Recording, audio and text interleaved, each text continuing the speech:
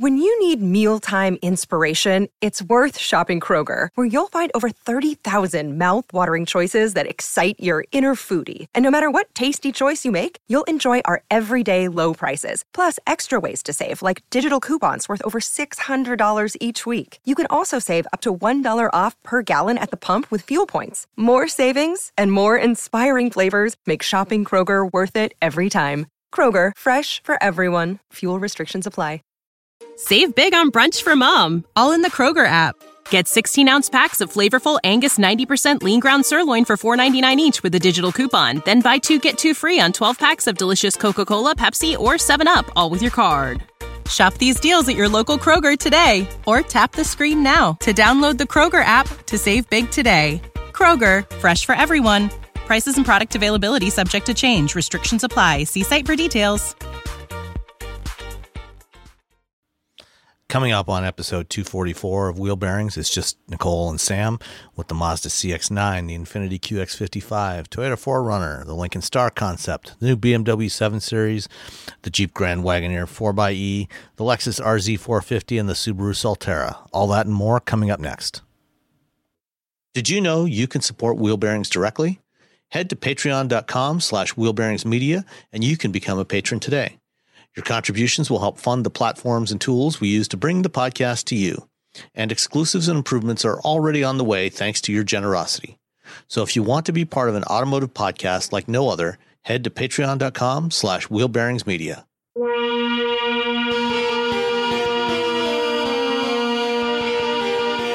This is episode 244 of Wheel Bearings. I'm Sam Abuel-Salmon from Guidehouse Insights.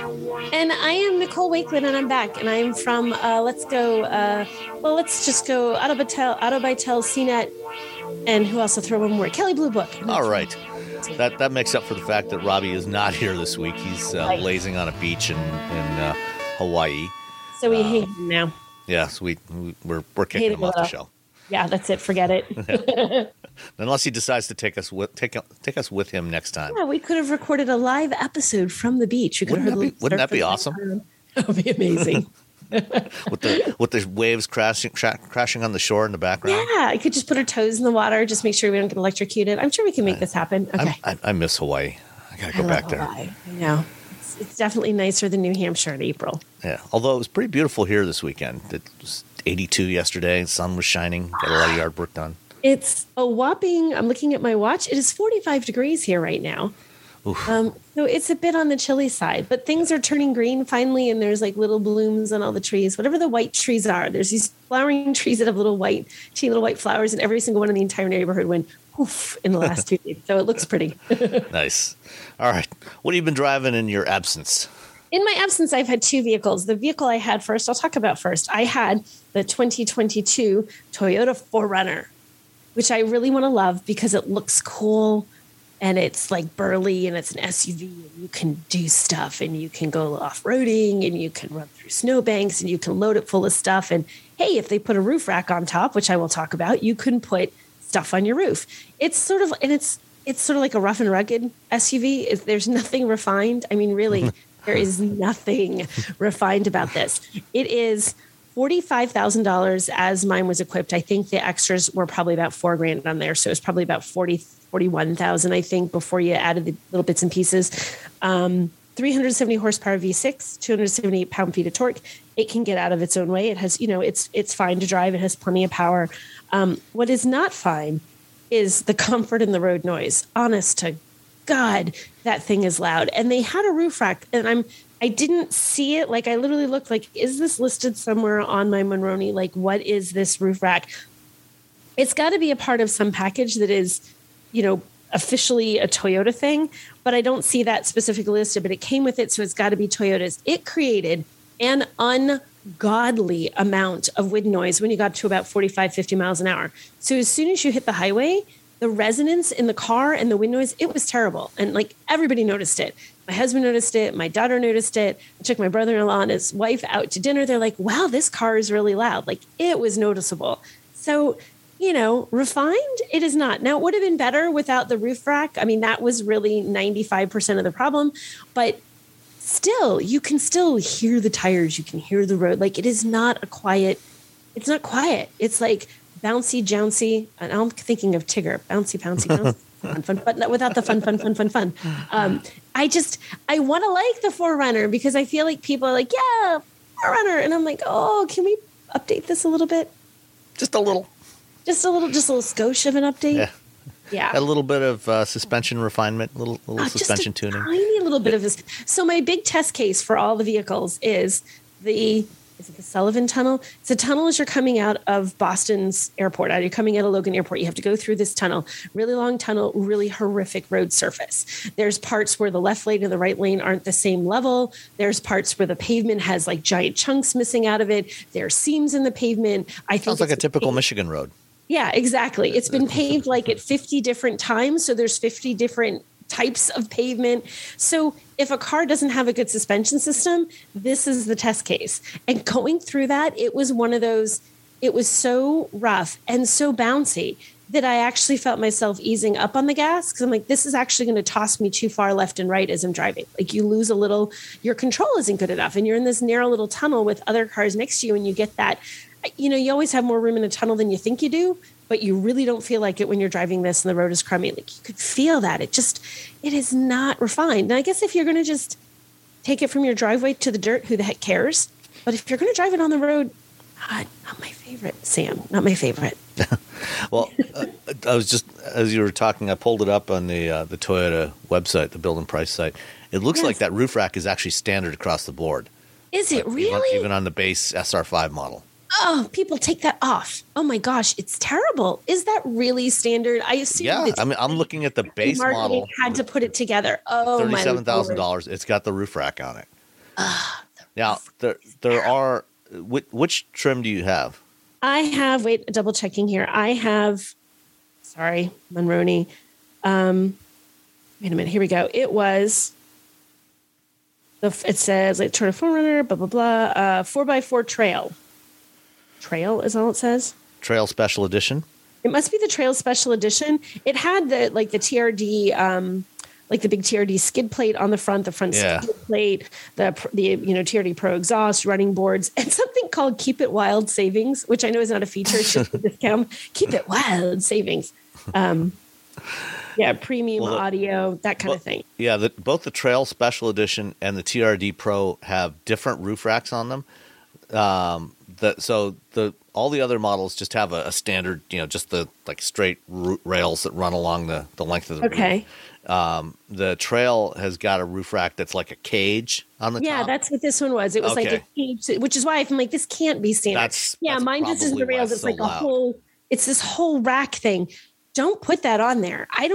It looks cool. Like, and in fact, it was funny because it made it really easy to find it in a parking lot. Like you look over this SUVs, you're like, if you're going to do some overlanding, it might be useful to you. Yeah. But if you're an everyday and you plan to even remotely drive this on the highway, even once in your whole life, the roof rack, this rack, not cool. It is really, really loud. Okay. And is that even with the windows closed? And yeah, the windows are fully closed. So we had the windows completely closed.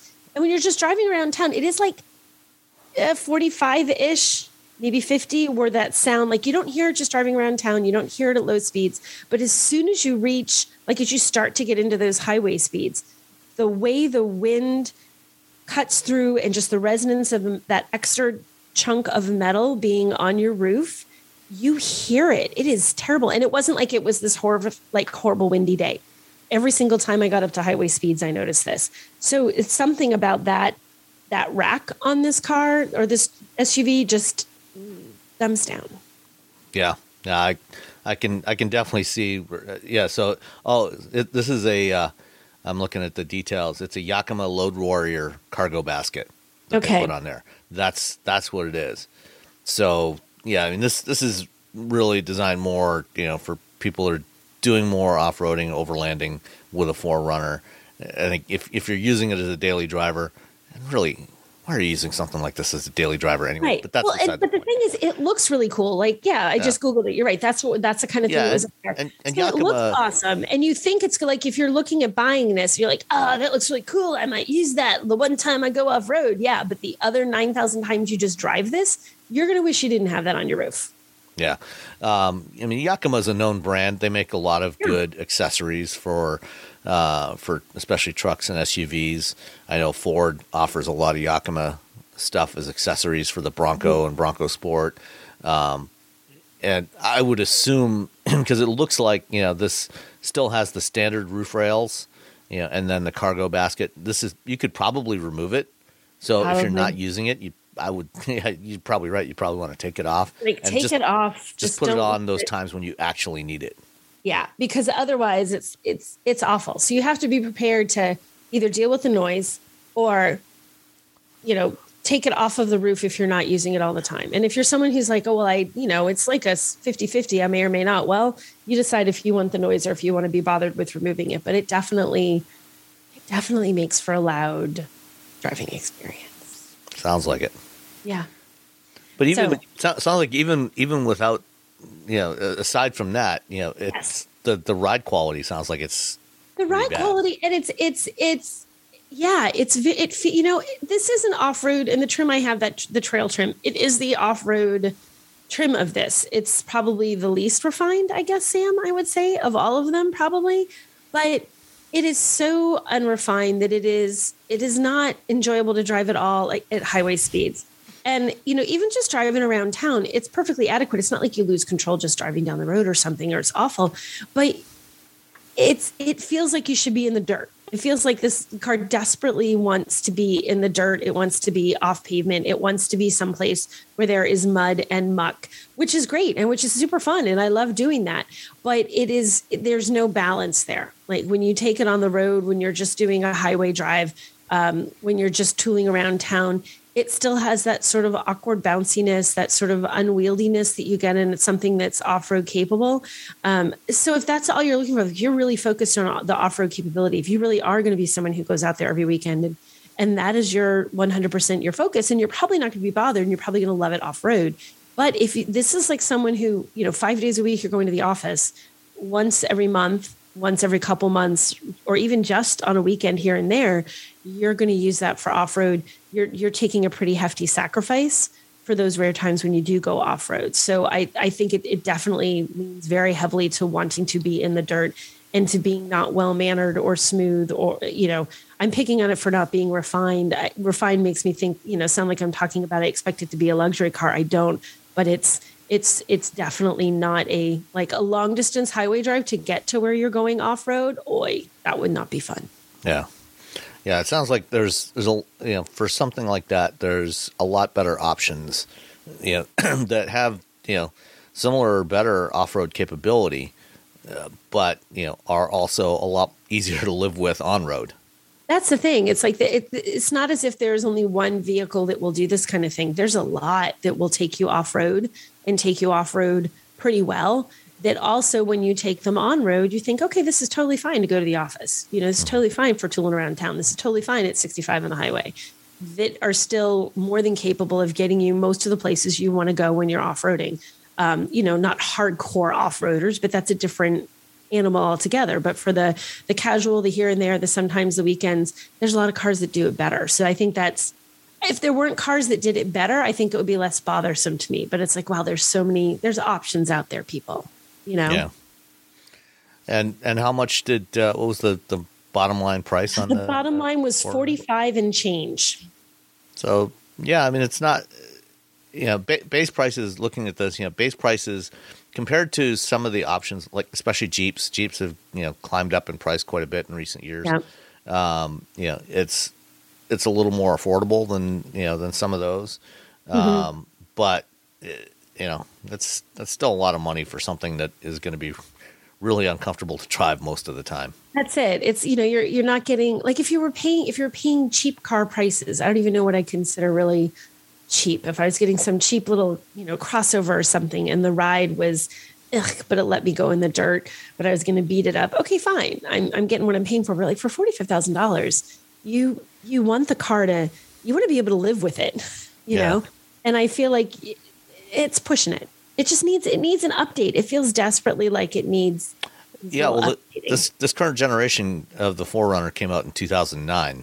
And even then, it was the suspension, was not the most state of the art that you could get on a midsize SUV. So right. And I think that's it. I think maybe it's feeling its age, and the more time that goes by and the more other OEMs are refining their comparable products, the more this feels less and less acceptable, I guess. Yeah. All right. Cool. What else did you have? Well, the next car I had was vastly different. I had the 2022 Infiniti QX55 in the Sensory trim, all-wheel drive. This has a 2-liter turbocharged engine, 268 horsepower, 280 pound-feet of torque. It's like small. I want to call it a crossover. I don't know I think they had a funny word. Didn't they call this something fancy? They had a weird. Yeah, they had some phrase for it. Yeah. It's the sort of coupe-ish version of the QX50. You take a QX50 and you slice off the back part of the roof behind the C-pillar. And now you have a QX55. And now you have a QX55. It does have the neatest I love little design things that are completely unnecessary but fun. So when you open the tailgate, how normally in tailgates you have to put your hand under somewhere. There's a little pad that you push or something. This one, it's like in the Infiniti logo. There's a little button that you push and it pops open. Oh, is that where it is? I could not find it when I drove one a few months back. It's in it's a little it's like a triangular piece. It's it literally is a button that just, for your finger to press. It's not even like all your hand goes there. A little button in there. Hyundai did that first a few years back on the Sonata. Did they? Yeah, within the Hyundai logo on the trunk of the Sonata. Yeah. They did that, and it was not at all a visible switch. Basically, the one segment of the Hyundai logo, I think it was the lower segment, was like a soft touch. You press it, and the switch was behind it, and you press that, and the trunk would pop open. Yeah, so this is a similar kind of dealio. They sort of tucked it in there, so it's kind of neat. I thought it was kind of fun. I like this. I mean, it's an Infiniti, so this is a luxury car. This is luxury pricing. The one I had as equipped, it was $60,495. So it's not inexpensive. And I want to say the base on this one was $57,000. So they put, maybe $3,000 worth of extra goodies. There was a lighting package on there. I got fancy paint. There was a cargo package on there, and there's a hitch. They actually call it a lifestyle hitch. I just caught that lifestyle hitch. Does that mean that it's really meant more for hitch mounted bike racks than for actually towing a trailer? I'm feeling like probably because I don't have the tow rating at my fingertips, but I can't imagine that this has. This is not going to be what you're going to tow your horse trailer with. No. Definitely, absolutely not towing any horse trailers. Lifestyle stuff. But I like this. It's weird because I feel like some people are not keen on Infiniti. They, that it hasn't. Some things haven't kept up. Excuse me, guys. Some things haven't kept up, but I actually like Infiniti products, and I like this one. I think it's a good vehicle. I think it's a little high on the price side, but the interior is beautiful. And a lot of what a lot of a luxury car is that makes it feel luxury is how it looks and how it feels. The passenger comfort level. That are you creating that experience inside the car? And it does. And this one has, they're like a darkish red. They're not really burgundy, but it has red leather seats, and they're very, they're sort of bolstered and they really hold you in. It looks attractive. It's very, very quiet. Even on the highway, it's extremely quiet. The ride is extremely smooth. Passed the test coming from Logan Airport, to go from the 4Runner to this, within the course of a few days. Through the tunnel, I was like, I don't have to ease up on the gas at all. I'm just going. Very, very composed, and not only do you not feel those road imperfections, you don't hear them because they're two different things. Sometimes the ride is smooth, but you sort of you hear that rattle. You can almost hear that your tires are bouncing. You can hear that parts of the car that maybe isn't the passenger compartment, but there's bouncing. You don't hear or feel anything, which I think is a good mark for a luxury car. You shouldn't hear or feel that stuff. That's what you're paying for, to feel like you're riding in a beautiful little luxury vehicle. It has a good range of, driver assistance features. They have Pro Pilot Assist, which is the sort of intelligent cruise control / lane keep / drives for you, but not quite situation that Infiniti has. Overall, I like this. And It's a nice car to drive. It's a good size if you're looking for something compact. If you really need cargo room, it's way too small. It doesn't have a huge cargo area. It's that cargo light kind of car. You're not packing for your family of 4 for an entire weekend, going camping or something. But if you need to throw all your luggage in there to get to the airport, you can do that. If you need to throw stuff in for a project at home, you can do that. A day's shopping or venturing or the kids' stuff that you're throwing in the back of the car, you can do that. So it's this nice, I think it's a nice little crossover. And you don't see a ton of them. It was all new was it all new for 22 or is it all new for 21? Was not 21. Is it 21? It was launched in the fall of 2020. And I know it was like right in the middle of pandemic crazy. Yeah. We were sending them out. So I think it came out as a 21, like a mid or late 21 model. Okay. So it's relatively, it is updated. It's not like you're looking at something that hasn't been refreshed in 5 years, or in the case of other cars, we figure out 12 on the poor 4Runner. But so I like the Infiniti, but I like Infiniti vehicles. So it's no surprise to me really that I like this. It isn't a super aggressive powertrain. It isn't super over the top in its luxury, but it's a nice balance. It's well mannered. It delivers some luxury. It has nice audio. It has nice seats. It has a nice ride. It looks kind of sleek with that little coupe chopped off the back kind of look. Mm-hmm. So it sort of checks a lot of boxes. It's not excelling at one, but it does all these things quite nicely and quite well. So for $60,000, the pricing is a little on the high side. You can probably get other comparable-ish things, but it becomes down almost to a matter of style. Like when you're buying luxury cars, do you like how it looks and feels, and does it make you feel right behind the wheel? Does it fit your personal feelings about what a luxury car should be? If it does, this is a great choice. If it doesn't, go to the next guy. But I think this is a solid choice. Yeah. So in the owner's manual for the QX55, the section that starts off with towing a trailer has one line: do not tow a trailer with your vehicle. So it is just for bikes. It literally says lifestyle hitch. So I'm like, what the heck? The lifestyle receiver cannot be used for towing a trailer. Only use the lifestyle receiver for receiver-mounted accessories that meet the below requirements. Maximum allowable load, 300 pounds, including the weight of the installed accessory carrier. God, I think you're like the bike rack could. Some bike racks can like you barely put a bike on there. Yeah, you probably put a bike, a bike rack. One of those bike racks that holds like 2 or 3 bikes on a little fold-out arm thing. You could probably do. If you could see me, I'm trying to demonstrate like Sam has no idea what I'm talking about. No, actually, I actually have one of those racks in my garage. You do? On one of our previous cars, it had a hitch on there that I put on there expressly for that purpose of when the kids were younger, it was such a pain to use those racks that you had to strap onto the back of the car. Oh, we had one of those. So it was awful. I bought one of those receiver, the tow hitch racks, which was so much nicer. And I still have the rack, even though we don't have a hitch, a receiver hitch on the car anymore. We still have a rack from our old Jeep that we have, but it's this cool thing. It's like a rack that folds down and lets you put stuff in it, and then it folds up flat. Yeah. So it was really cool. But we got that. We used to, oh my God, we'd load that thing full of stuff.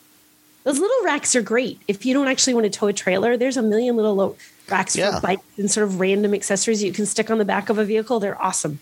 Or, if you have mobility issues and you use one of those scooters or a wheelchair, things like that, you can get things that'll go on the back there. You can and put that on there, or, load some coolers or, extra cargo. And in fact, if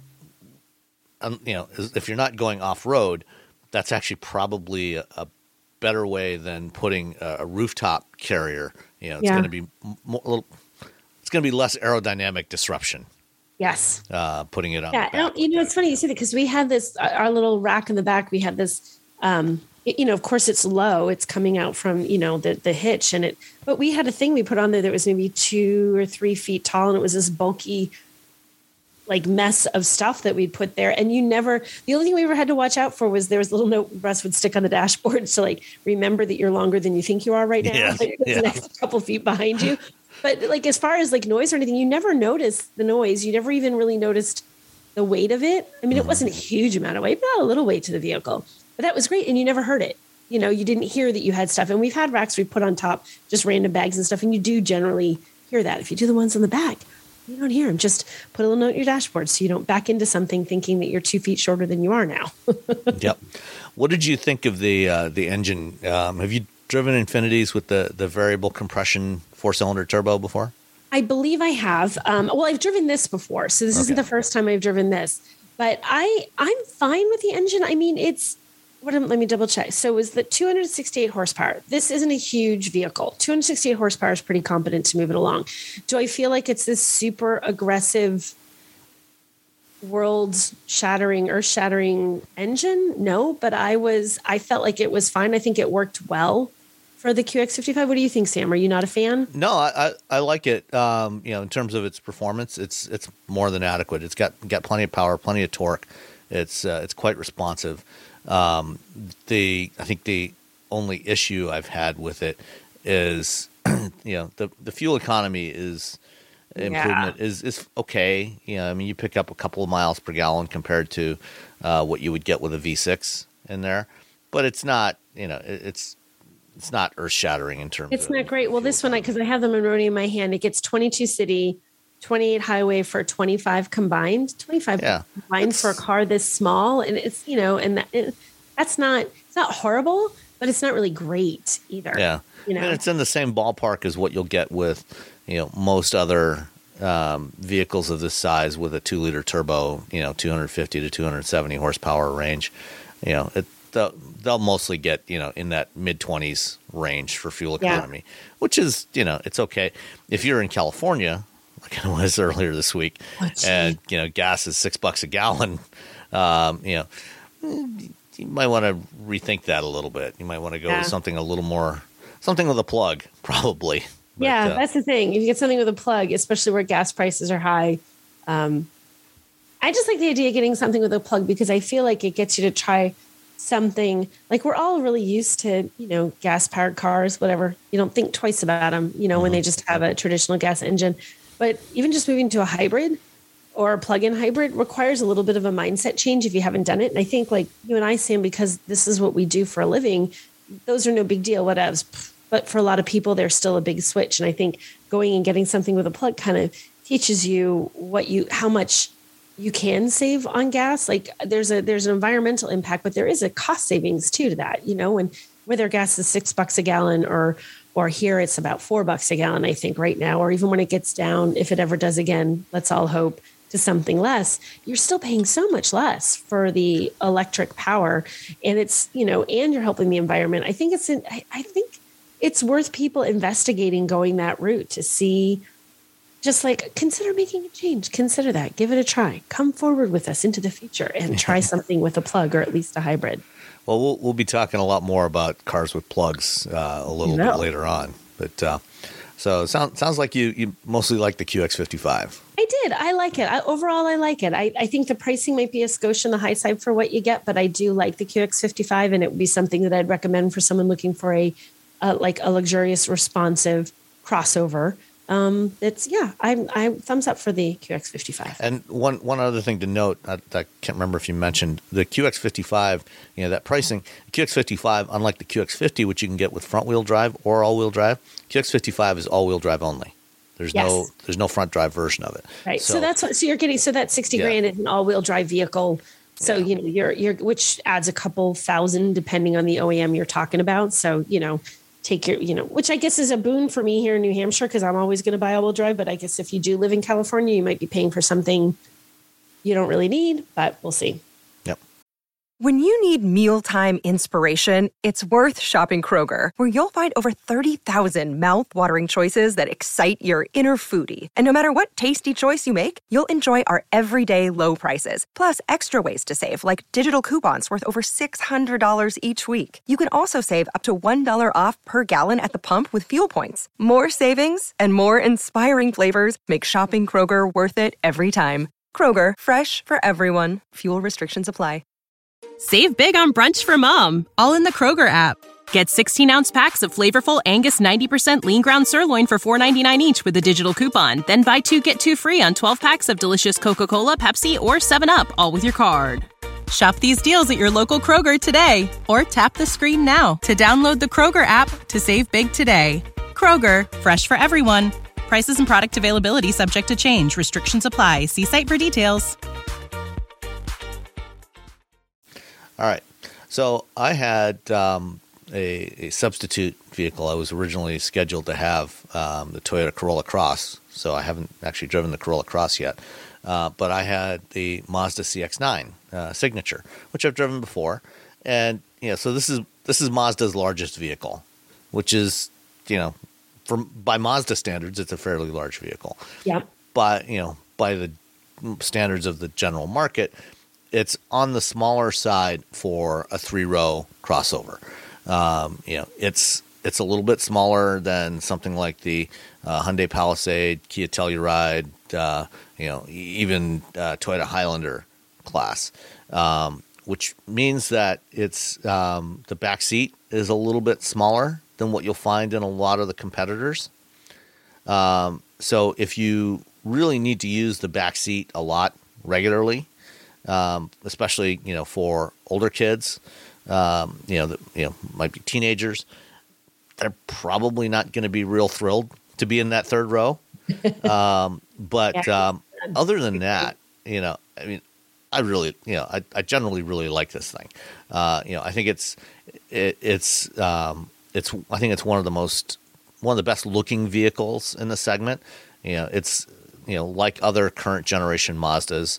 It's got that same kind of design language to it, which is fairly sleek, sophisticated, not cluttered with a lot of extraneous details in the design. The Signature, which is the top level trim that I was driving, is it's got a little bit different grille to it than some of the other trim levels. So it's Signature, it's basically fully loaded. It's the grille's got a titanium metallic finish, Napa leather trim seats on the inside. Comes standard with second row captain's chairs with a center console instead of a bench seat. So it's a 6-seater technically. All the CX-9s have the same 2.5 liter turbocharged 4-cylinder engine, which you can also get variations of this engine in a number of other Mazda vehicles now, like the CX-30 and the CX-3, and also the CX-5. 250 horsepower, 320 foot-pounds of torque. It's got plenty of performance. It feels good, sounds good. Nothing to complain about from a performance perspective. The one area where getting back to the question of fuel economy, it's rated at 20 miles per gallon city, 26 highway, 23 combined. Ouch. I got just shy of 20, like about 19.8 over the week of driving it, which, I wasn't driving it. I don't think I was driving it especially aggressively. No more so than I usually do. And I usually get pretty close to the label values for my driving. And, it was not particularly cold when I had it. So the fuel economy was a little on the disappointing side, especially considering this is one of the smaller vehicles in the segment. One thing, Mazda is still using a 6-speed automatic transmission. They have not gone up to a 7 or 8 or 9 speed yet. And so that surprises me. The fact that, when you're saying that, because they're so known for their whole driving dynamics, and you would think that they would have, I didn't really, From a driving dynamics perspective, I think the 6-speed actually works really well because it's not constantly shifting. It's more predictable. That is one of the risks you get into when you start to get into these transmissions with more gears. Yeah. Sometimes you'll feel it shifting at surprising times. That's true. So it's having a 6-speed is a little more consistent. So from a driving dynamics perspective, it works well. It's just not necessarily great for fuel economy. So there's that.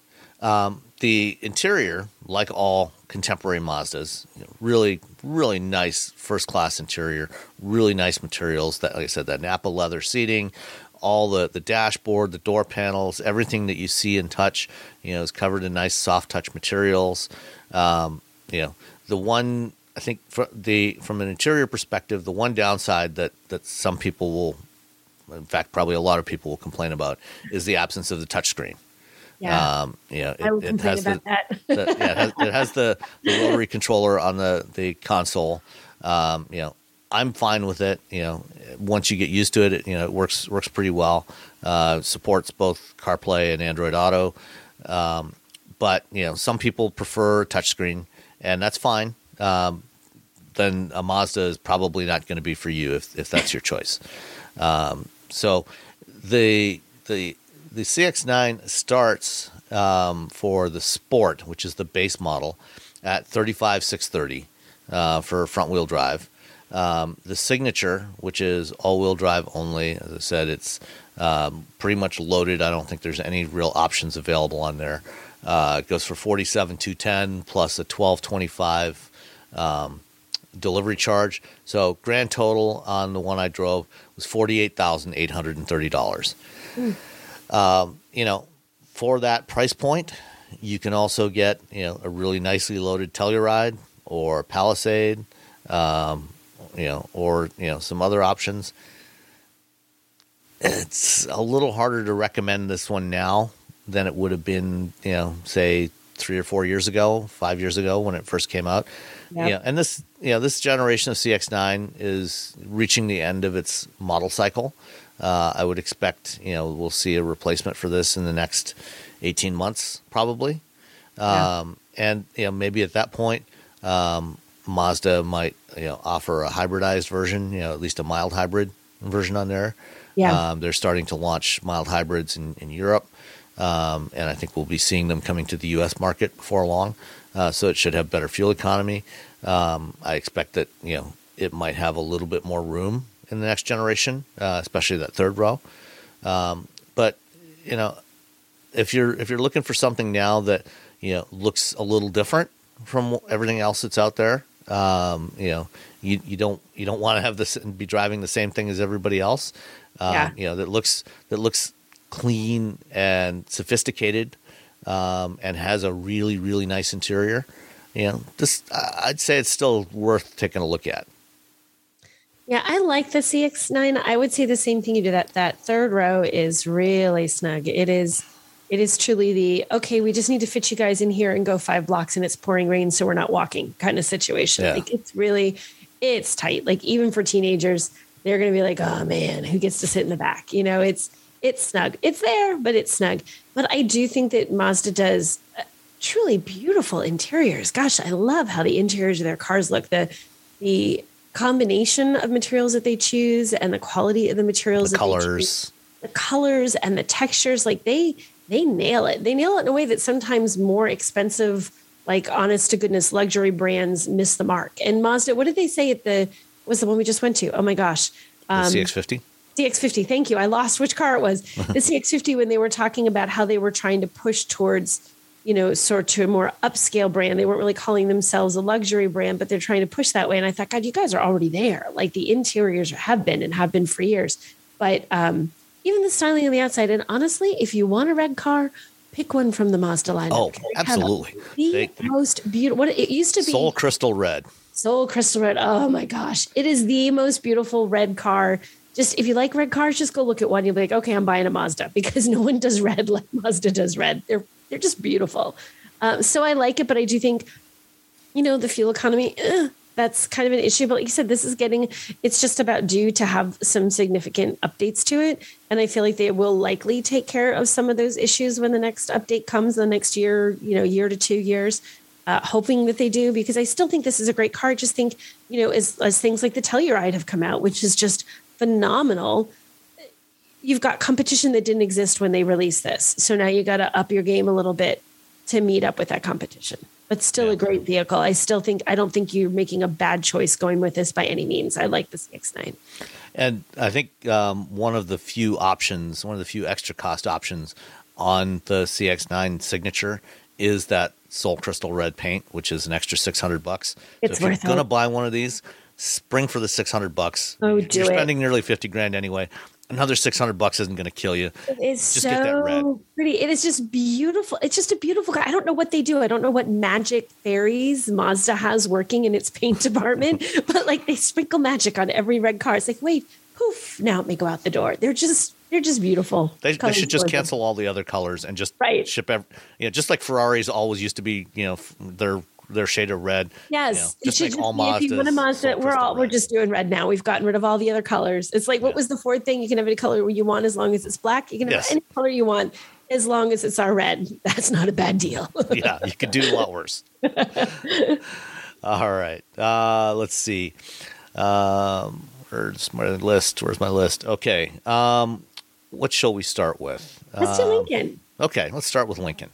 So I went to LA for a day. I was I think I was on the ground in LA for about 19 hours or so, 19 hours. Ouch, that's hard. Yeah, it wasn't too bad because it wasn't long enough for my body to adjust to the 3-hour time difference. So only your brain know what you had done to yourself. Catching a ride to the airport at 5 a.m. It was 8 a.m. here in Detroit already anyway, so I would have already been at work. So it was no big deal. Aside from having to sit in an airline seat for 4 hours. Yes. But Lincoln unveiled the Star concept. Lincoln and frankly most automakers don't do very many real concepts anymore. Most of what we see as concepts now are very lightly adjusted views of the production model. Yeah. This one is actually, I think, not that far off from what we're going to see in production in 2 years. You think it's going to be close? Some of this design? Yeah, I think it's going to be very much like this. So the Star concept is, sort of an aviator-sized crossover, but a little bit lower. It's not as tall as an aviator. I was surprised at how relatively low the roofline seemed to be. And this is the design direction. This is an indicator of the design direction that Lincoln is going for all its EVs. We've talked in the past about the challenge for designers as you go electric. You no longer have the need for the traditional grill, for cooling the powertrain. You just need a small air intake in the front for cooling the battery. And so, how do you give a vehicle a distinct face, that's indicates what the brand is, so people see it and they know, oh, that's a Lincoln, or that's a Cadillac, or that's a BMW. And those two, Lincoln and BMW, I think are kind of polar opposites of how you might approach this problem. And we'll talk about the new 7 Series in a minute. And Lincoln, in some ways, Lincoln is closer to what Cadillac has done.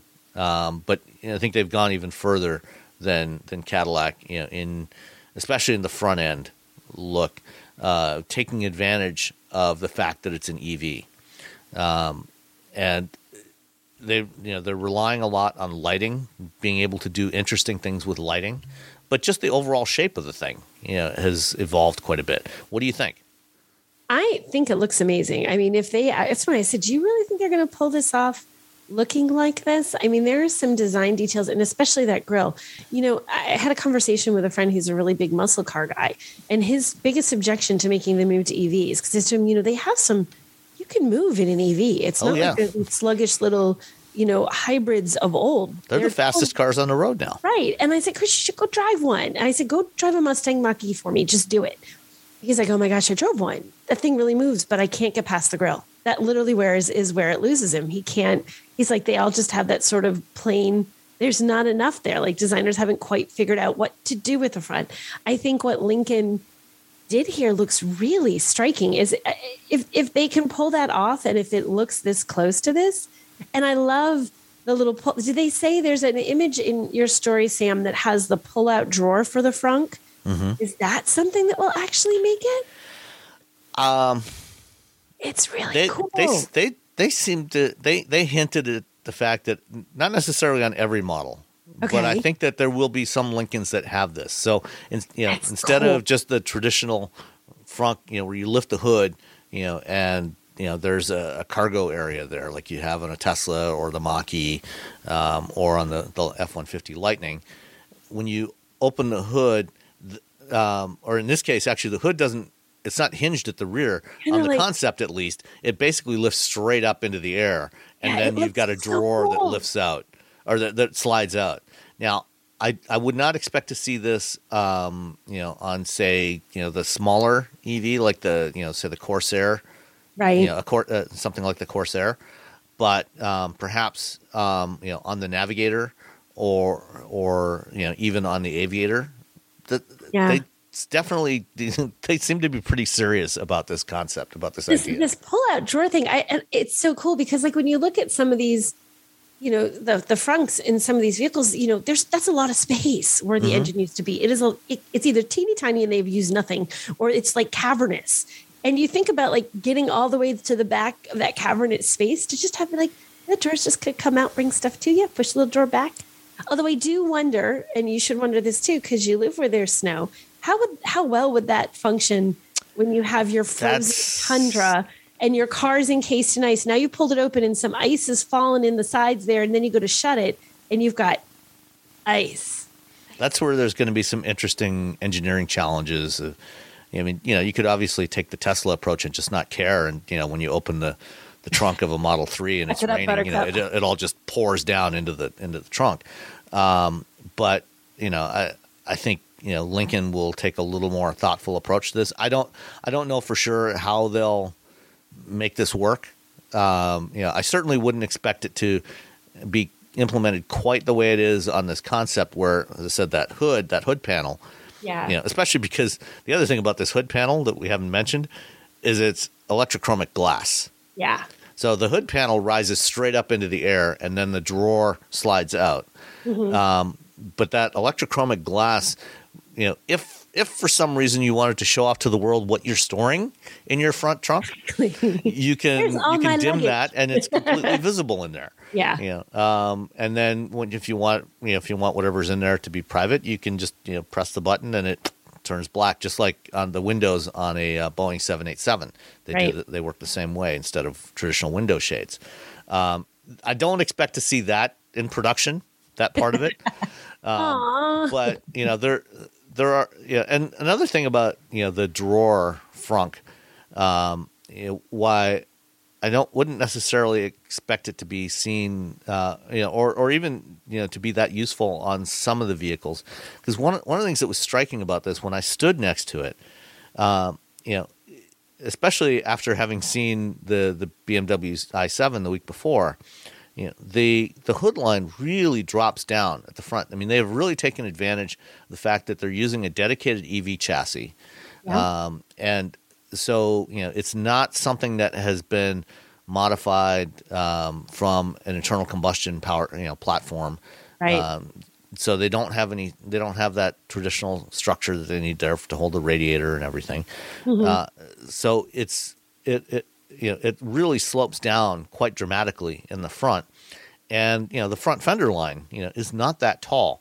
So even if it didn't have the drawer and you just had a traditional hood, rear hinged hood, it's not a big reach to get inside to get stuff out of that frunk. For something larger, like if you were to do something like Navigator sized, for example, where it is going to be a taller vehicle, right? Then that's it's a different story there. That's where I think it might be something that we only see in a vehicle of that type rather than in the smaller vehicles, because there's just not as much benefit to it, and obviously something like that is going to add weight. Obviously adds a lot of complexity to it. A lot of complexity, yeah.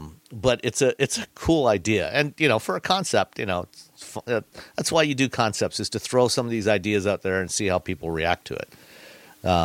But what was the overall reception of the people that were there? Did people everybody seem to loved be it. excited? Everyone loved it. Yeah, they all thought it was great. So and as I said, the roof line, even though like lengthwise it seems similar in overall length to an Aviator, the roof line is lower.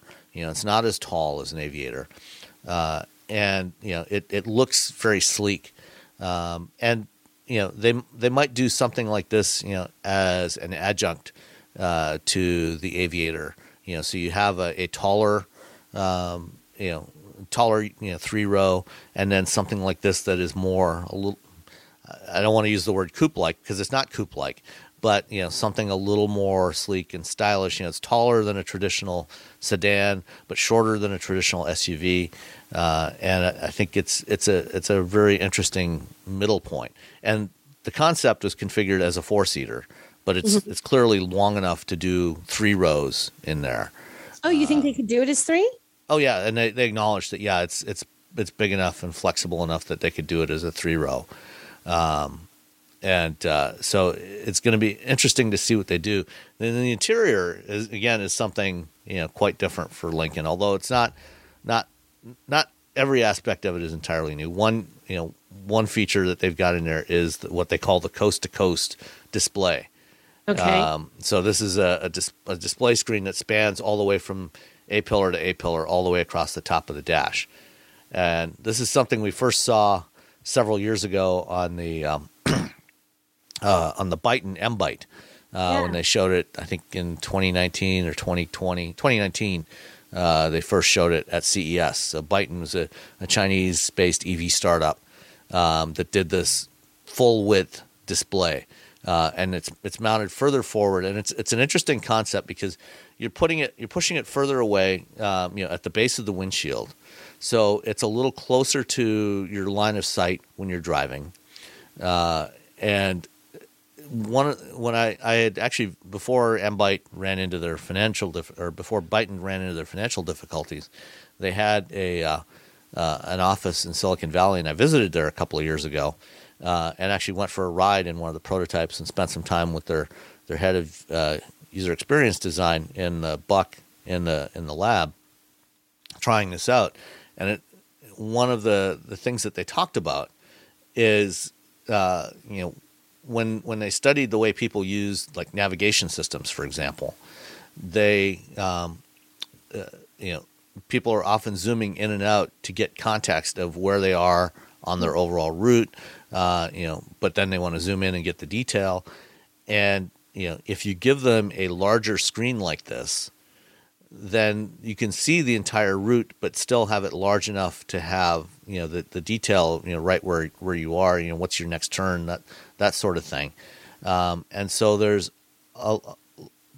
felt like there was less distraction to this approach. And then of course you can also have a display, for the passenger side as well.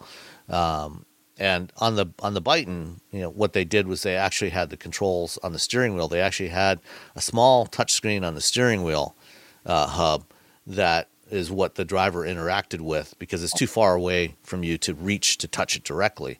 Mm-hmm. So you've got a remote touch screen, which is an interesting approach. Ford's not doing, or Lincoln's not doing quite that, but on the Zephyr sedan that they just launched in China, it's a China-only model. They actually have a large screen like this on the Zephyr. So do you think the screen will make it pretty close to what we're seeing in this image? Yeah. You do. What did what did it look like in person seeing it? So thumbs up, thumbs down on your just like brief impression of the reveal. Right now, there are two versions of the concept. There's one that's got a full interior, and there's one that does not have a full interior. Huh. The one with the full interior is still stuck in China.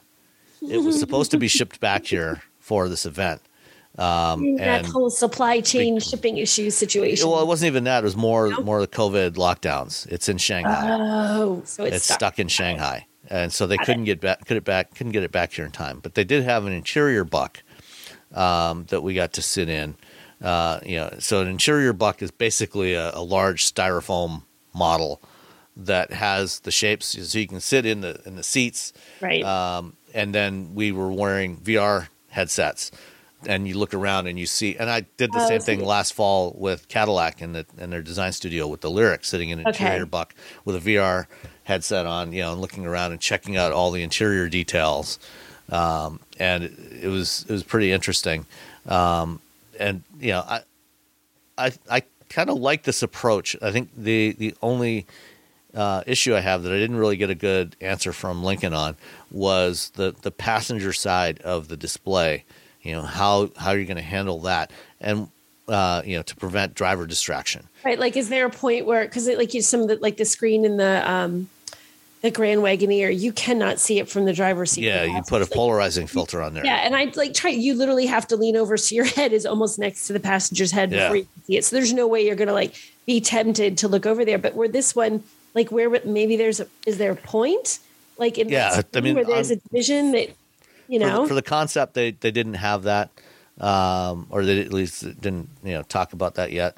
So it's not clear what the ultimate production solution will be. I'm sure there's a plan, because there's no way you could have a screen that big and have the driver be able you've got to do something. All of that. Yeah, there has to be a way to cut the driver off from that. Yeah. And then the rear seats, you've got these reclining rear seats, and they actually have a drawer that can slide out from the rear seats, so you can take off your shoes and store them in the drawer under the seat. Isn't that fancy?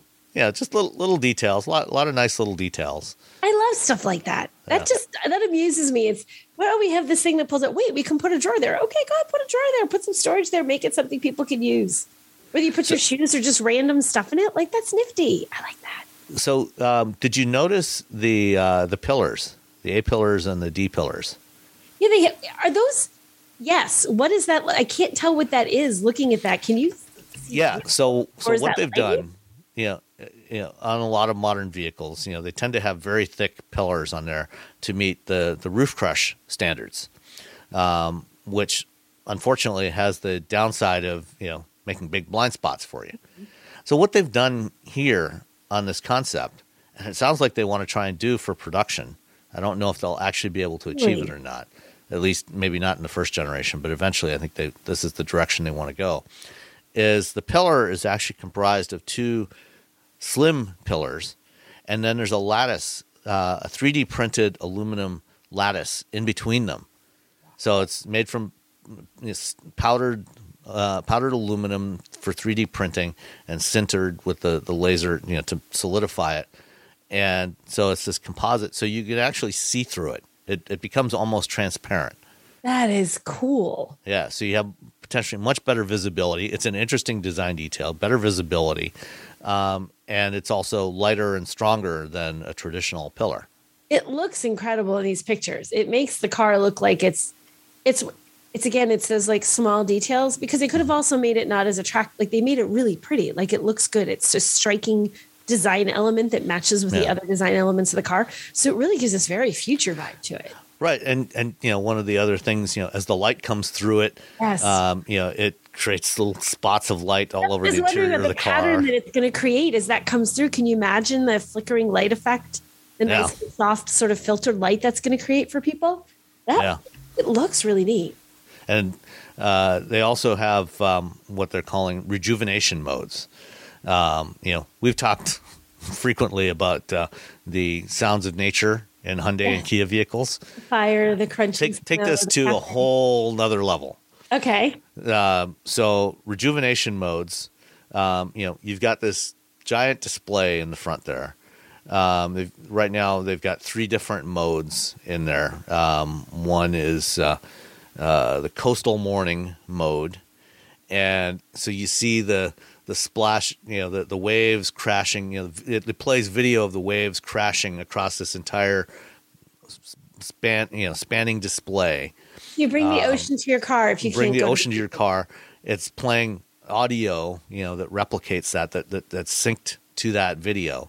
And then there's also scents that it sprays into the cabin. So and that's what I need to know about. Did they demonstrate this? Did you get a little? They did demo it with the Buck. They didn't have the fully functional car. Does it smell?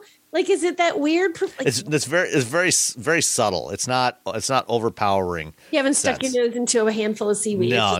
It's very subtle. And again, we'll see if they actually do this. If they do it, it'll probably require having a cartridge that you might replace periodically. Well, there's the, and I can't remember the vehicles, but they do have the little sort of atomizer things that some of them plug in to a spot that's in almost in the glove box, and you can trade out your scent that missed through the cabin. I learned something interesting a couple of years back when I was talking to somebody who had been doing a story on new car smell. Okay. And it turns out that on modern cars, because they've moved away from a lot of the traditional chemicals that they use for treating leather and other materials. Apparently, if you if you look underneath the passenger seat of most modern cars, there's actually a little cartridge there that has something in there that is actually your new car smell. No, they're putting really? Yes. Because what people think it's not really new. I thought people either love or hate new car smell. Are that many of us want our car to smell like that? Apparently. So a lot of interesting details about this. Lincoln wouldn't say exactly when they're going to be launching their first EV. Originally, the plan was they were going to launch in second half of 2023. Okay. And the Lincoln Aviator EV, for I don't know if they're going to call it Aviator or not, but an Aviator-sized EV crossover and also an Explorer-sized one were supposed to be built in Cuautitlán, Mexico, alongside the Mach-E. But because the Mach-E has been so popular and they've decided to increase production of that there, they shifted the production plan for the Explorer and Aviator EVs to Oakville, Ontario, which currently builds the Nautilus and the Edge. Mm-hmm. And that plant's going to be retooled after Nautilus and Edge production ends there next year. And that's going to build those vehicles. So what I've heard is that 2024 is when the first one's going to launch. What they did say is by 2025, they will have 3 EVs in the lineup, with a 4th coming in 2026, which is the Navigator EV. And that Navigator EV is going to be based on the next generation truck platform for the next gen Lightning. That's launching in 2025, and that's going to be built at the new assembly plant they're doing in Tennessee for those electric trucks. So by 2026, they'll have 4 EVs in the Lincoln lineup, and eventually towards the end of the decade, they expect to probably be 100% electric. Fair enough. Yeah. I like this. This is where the electric goes. I'm happy. So I did have a chance to chat with Kamal Kurik, who is the global director of design for Lincoln. Got a 10-minute or so interview that I will drop in here. All right, Kamal, we're here with the Lincoln Star concept. This is the first hint of the design direction that Lincoln is going to go in the future as you start to go electric. What would you say is the overall theme for Lincoln? What is your overall goal as the brand starts to introduce electric vehicles in the next few years? Yeah, so for us, for Lincoln, we're quite proud today to introduce the Lincoln Star concept. It's an overarching vision for our brand, where we're heading in the future. It serves as a couple of purposes. Really think about the experience that our customers are going to have with the new EV vehicles, and really kind of dialing it into starting to building this car from inside out. As I said earlier to you, now we have this all new space, being electric, not having a motor, not having the traditional elements. Now all of a sudden the space is all open for the designers, so we can reimagine the things we couldn't have done before. Mm-hmm. So we're taking full advantage, starting thinking about the interior, the flexibility you're going to have, the spaciousness you're going to have, and focusing on the moments that really matters for our clients and the customers. And what I mean by that, with the moments that matter, we want to also understand what does the customer really want, and to give them also certain things that they didn't even know they needed. So this is another thing we're focusing as a design organization, as a Lincoln organization. So when you say give me an example. What sorts of things that you would want to give a customer that they didn't know they needed? So right now we're thinking about the flexibility. If we said, this car is built for your mission, and it's very purposeful. So they never want to have any other vehicle. They have one vehicle, so we can serve them multiple purposes. So if you think about the way this car is designed, the front is functional. So the front entrance where the engine used to be housing, now you can actually use it as your gallery. You can showcase your hobbies, perhaps. You can have the light come through. You have a flexible storage which is in private mode that you can actually extend like a drawer, and you can store your precious, valuable, and lock them in a site that nobody can see. And if you think about the back end, the way the seats transformed to a lounge seat, those are the things that we all enjoy. If we want to enjoy the outdoors, you want to take your vehicles, you want to also be with your friends, so you want to flip the rear trunk area, and you can enjoy your vehicle. So we also want the car to be much more rewarding in terms of the journey becomes the reward. What I mean by that is we want you to enjoy this. We put these three moods into this car that we wanted you to configure. So in the morning, in the evening, in the afternoon, you have the choice. If you want to be invigorating, your car will know that. Your car will know you. It will sense the mood you're in, and it will adopt the scent. It will adopt the lighting. It will adopt the seating configuration. So we want to create this amazing space that you never want to leave. From an overall design language perspective, I mean, there's clearly some aspects of this concept that you can see the connection to current Lincoln models, but there's also some things you've done very differently because it's an EV. Talk about the challenges of designing an electric vehicle and giving it a unique design DNA, incorporating the design DNA when you don't have something like a grille on the front. Yeah, for us, I mean, the tenets has not changed. We actually feel now we can dial them in even more. For our quiet flight, our vision has been for many years of a human sanctuary beauty and gliding. We really focus on these elements. Now, being the gliding element, we want to focus on the aero efficiency of this vehicle. So we gave the most aerodynamic, efficient look to this car that is possible at that size. Then the beauty was another aspect. We wanted to focus on the essentials. So we gave the Lincoln Star a perfect housing, where we simplified the Lincoln Star.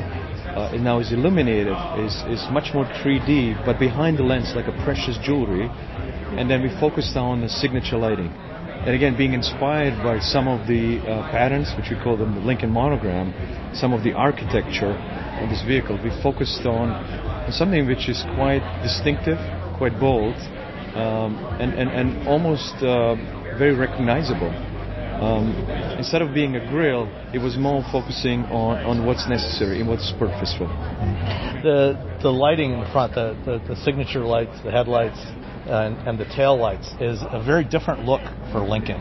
Talk about kind of where that came from, what inspired that.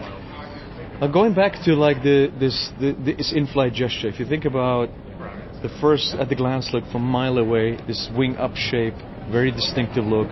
Towards the back end, you'll see this wing down.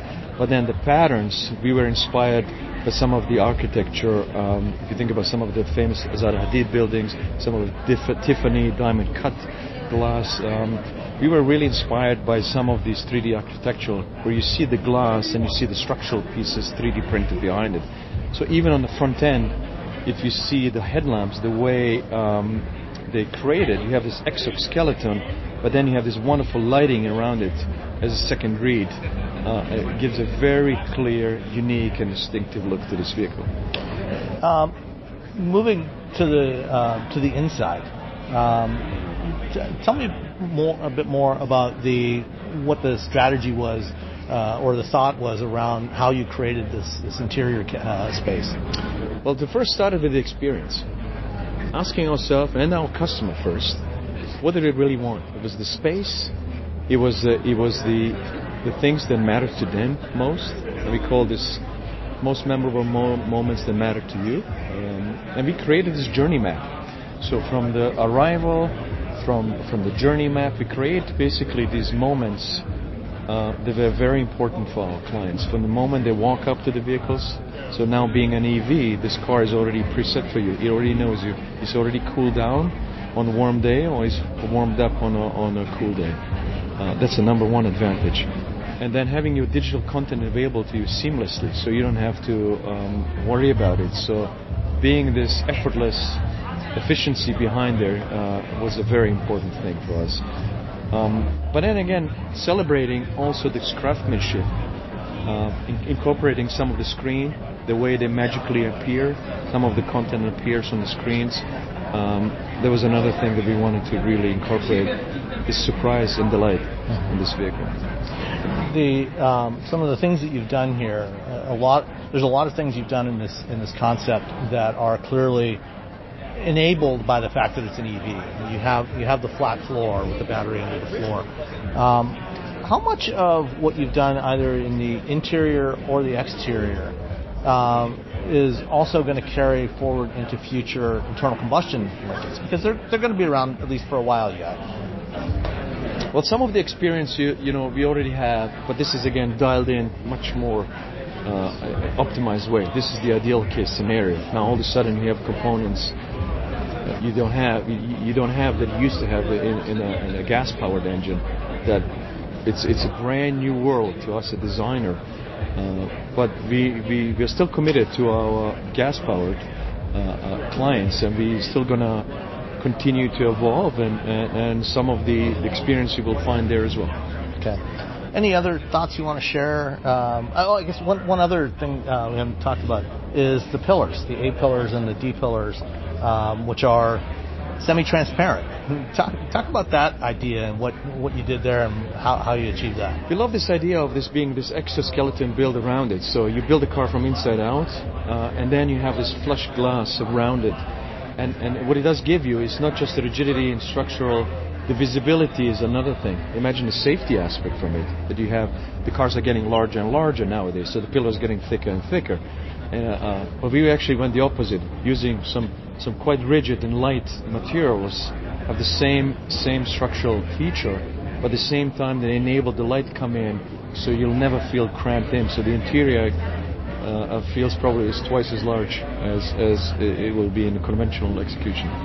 Okay. Any final thoughts you want to share about the direction for Lincoln as it moves forward into this electric era, into its second century? Well, we're quite excited. We're quite excited. We're creating almost like the supercomputer on wheels, which is a very new species for our Lincoln brand, and reinventing ourselves and taking some of the heritage and influence and prestigiousness from the past, but at the same time we're not shying away to reinvent, challenge ourselves, as you can see, and come up with something very unique, very bold statement here. Okay. Thank you, sir. Thank you very much, Kamal. Always great to talk to you. No, I appreciate it.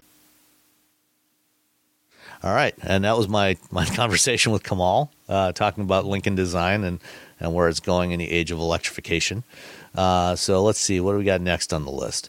Oh, so the other electric I saw the week before when we were in New York, the new BMW 7 Series and the i7, which is the electric version of this. What do you think of the 7 Series? Okay, why with the grill? Like, it's so big. I can't.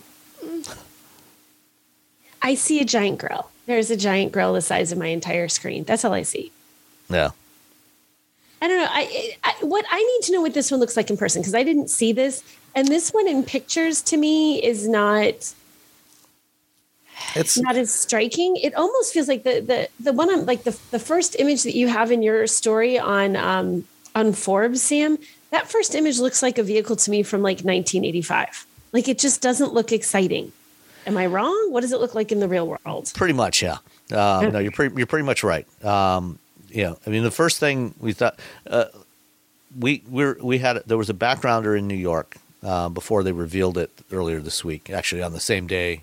Earlier the same day as the Lincoln Star concept, they publicly revealed the 7 Series. But their backgrounder in New York the week before, where we got to see it in person.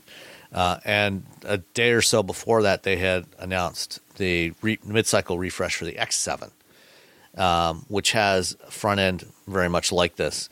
And the first thing any of us thought when we saw it was, oh, Genesis lights. What do you know? Because it's got these split horizontal lamps, so the upper segment is the driving lamps or the daytime running lamps, and then the lower segment is the actual headlamps.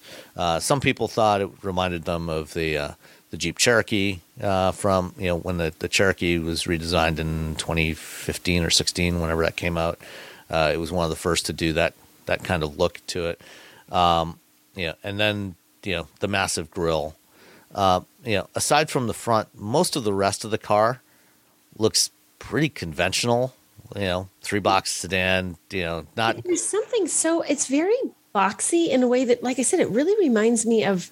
Well, it's taller than the old 7 Series. Yeah, but the little blue accents are like, okay, so here's our little nod to the future because it's blue. But on the outside, like you would not think, glancing at this, the average person, that like, oh, this is a really new, fresh vehicle. You would probably not notice it. Like you kind of, okay, another BMW, man, that grill is big. And you wouldn't think much beyond because it just doesn't, I don't know. It doesn't feel like it's a design forward thing. It almost feels like it relies on something old school.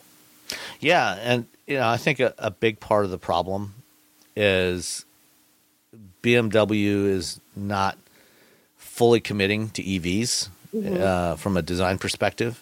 And to some degree, I can, especially for the 7 Series, right? I can kind of understand, because this is, the 7 Series sells about 25,000 units a year globally.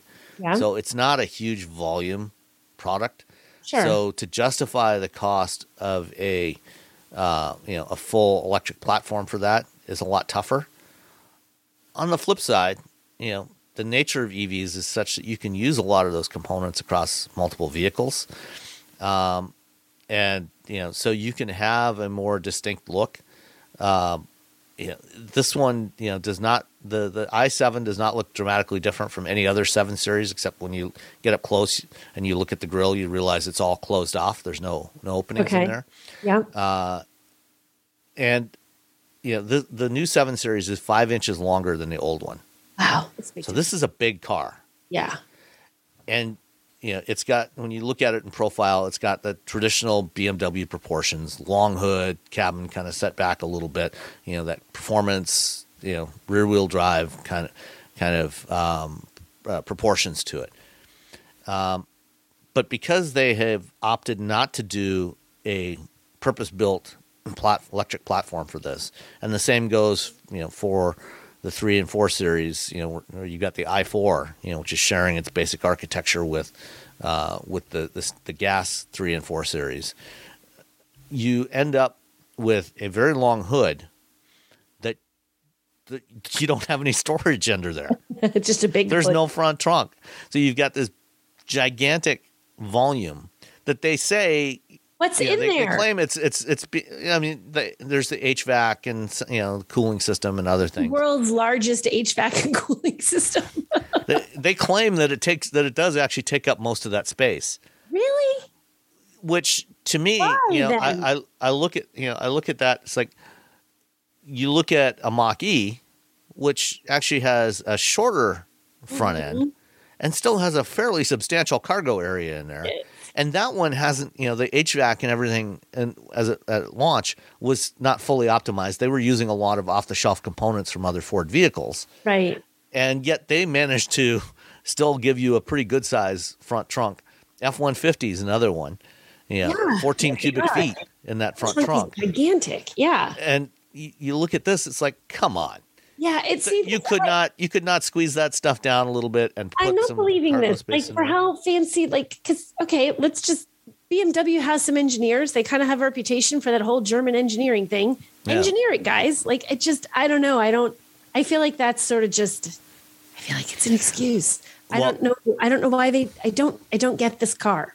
Yeah, and another aspect of this is again you get inside and you realize how this is a shared platform with the gas engine versions because the transmission tunnel is still there.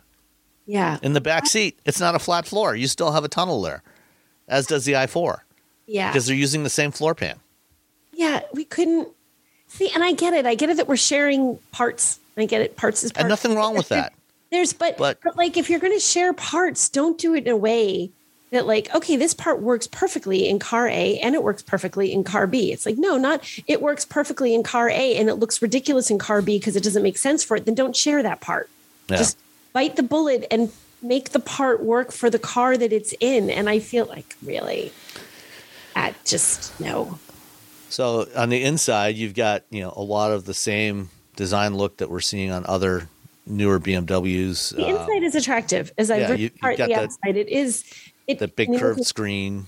The screen in the back, the one that's like on the, what is up with that? That is the theater screen. So instead of having a couple of 10-inch screens on the back of the front seats, for your rear seat entertainment, the new 7 Series has an optional theater screen, which is a 31-inch 8K display that folds down from the roof.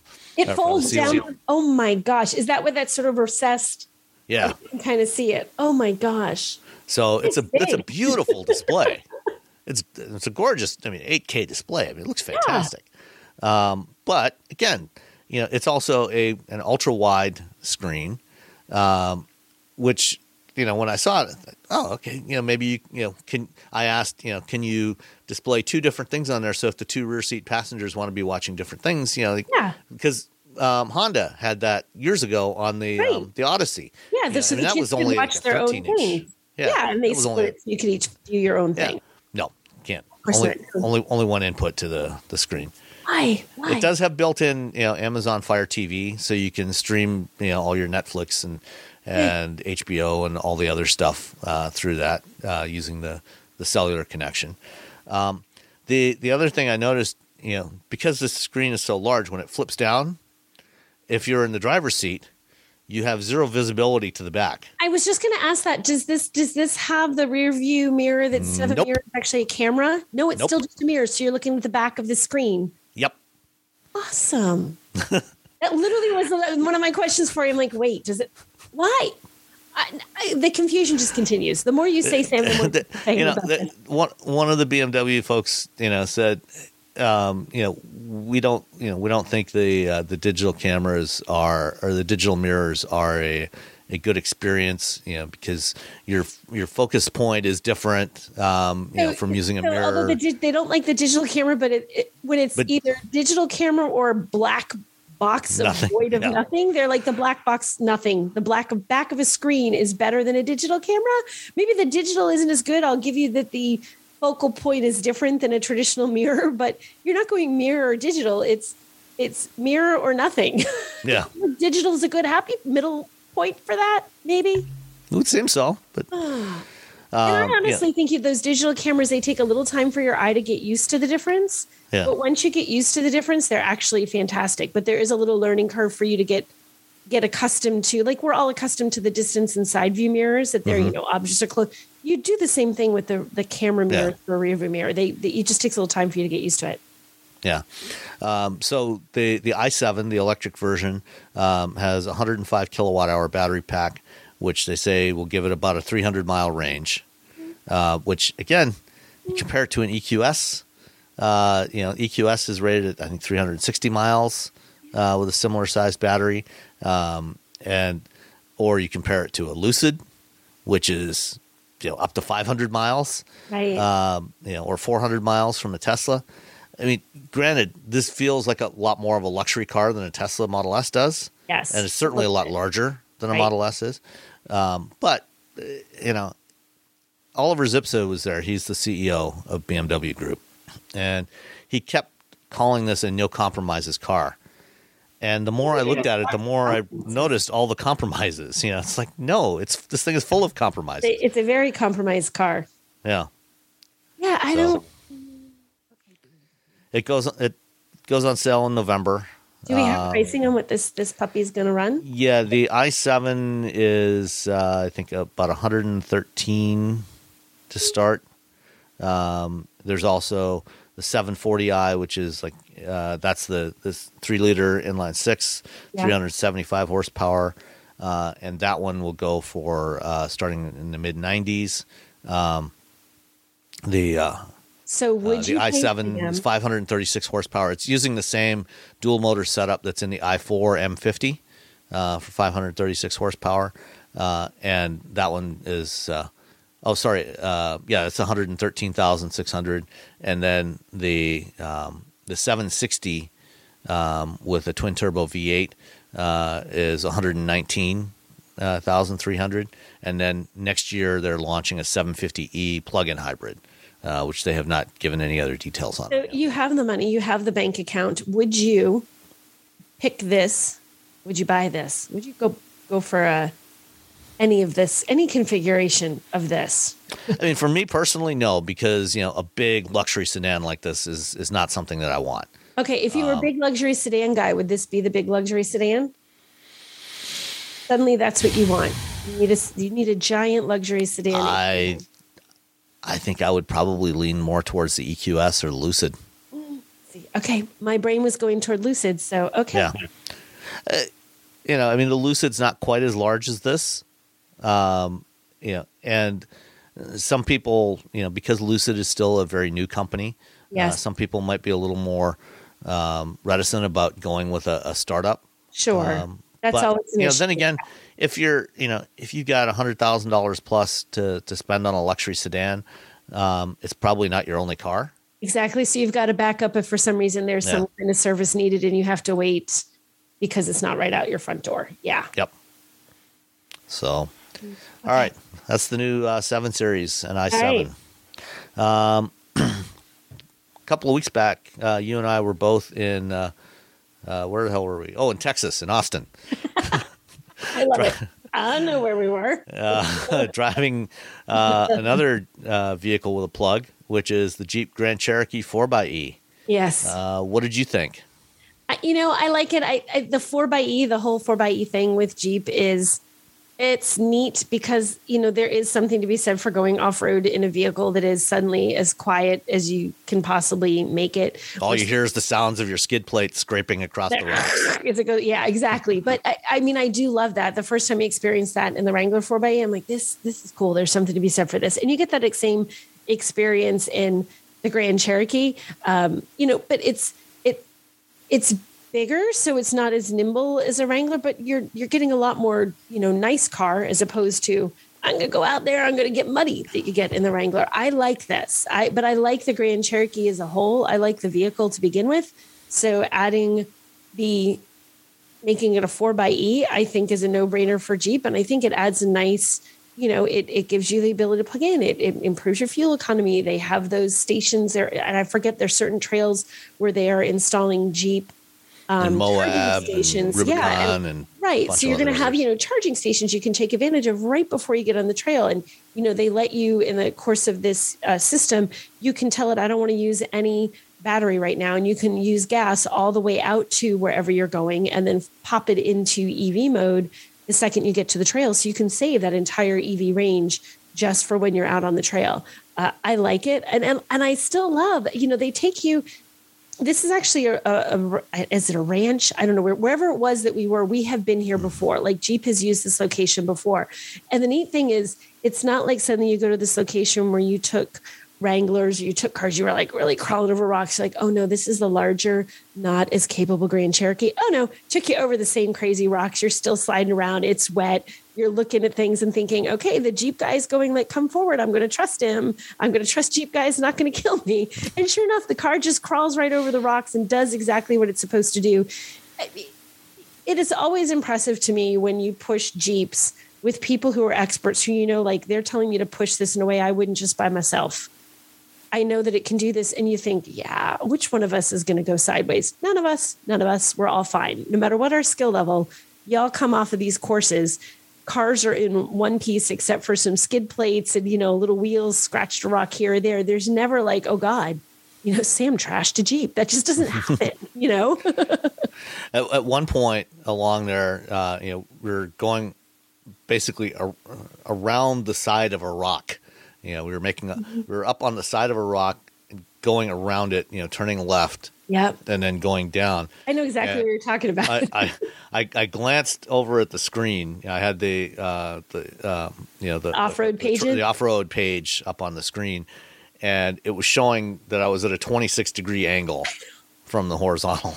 And you look at that. You look at it. You think, I shouldn't be able to do this in this giant hunk of metal. There should be significant problems being had. Nope. Yeah.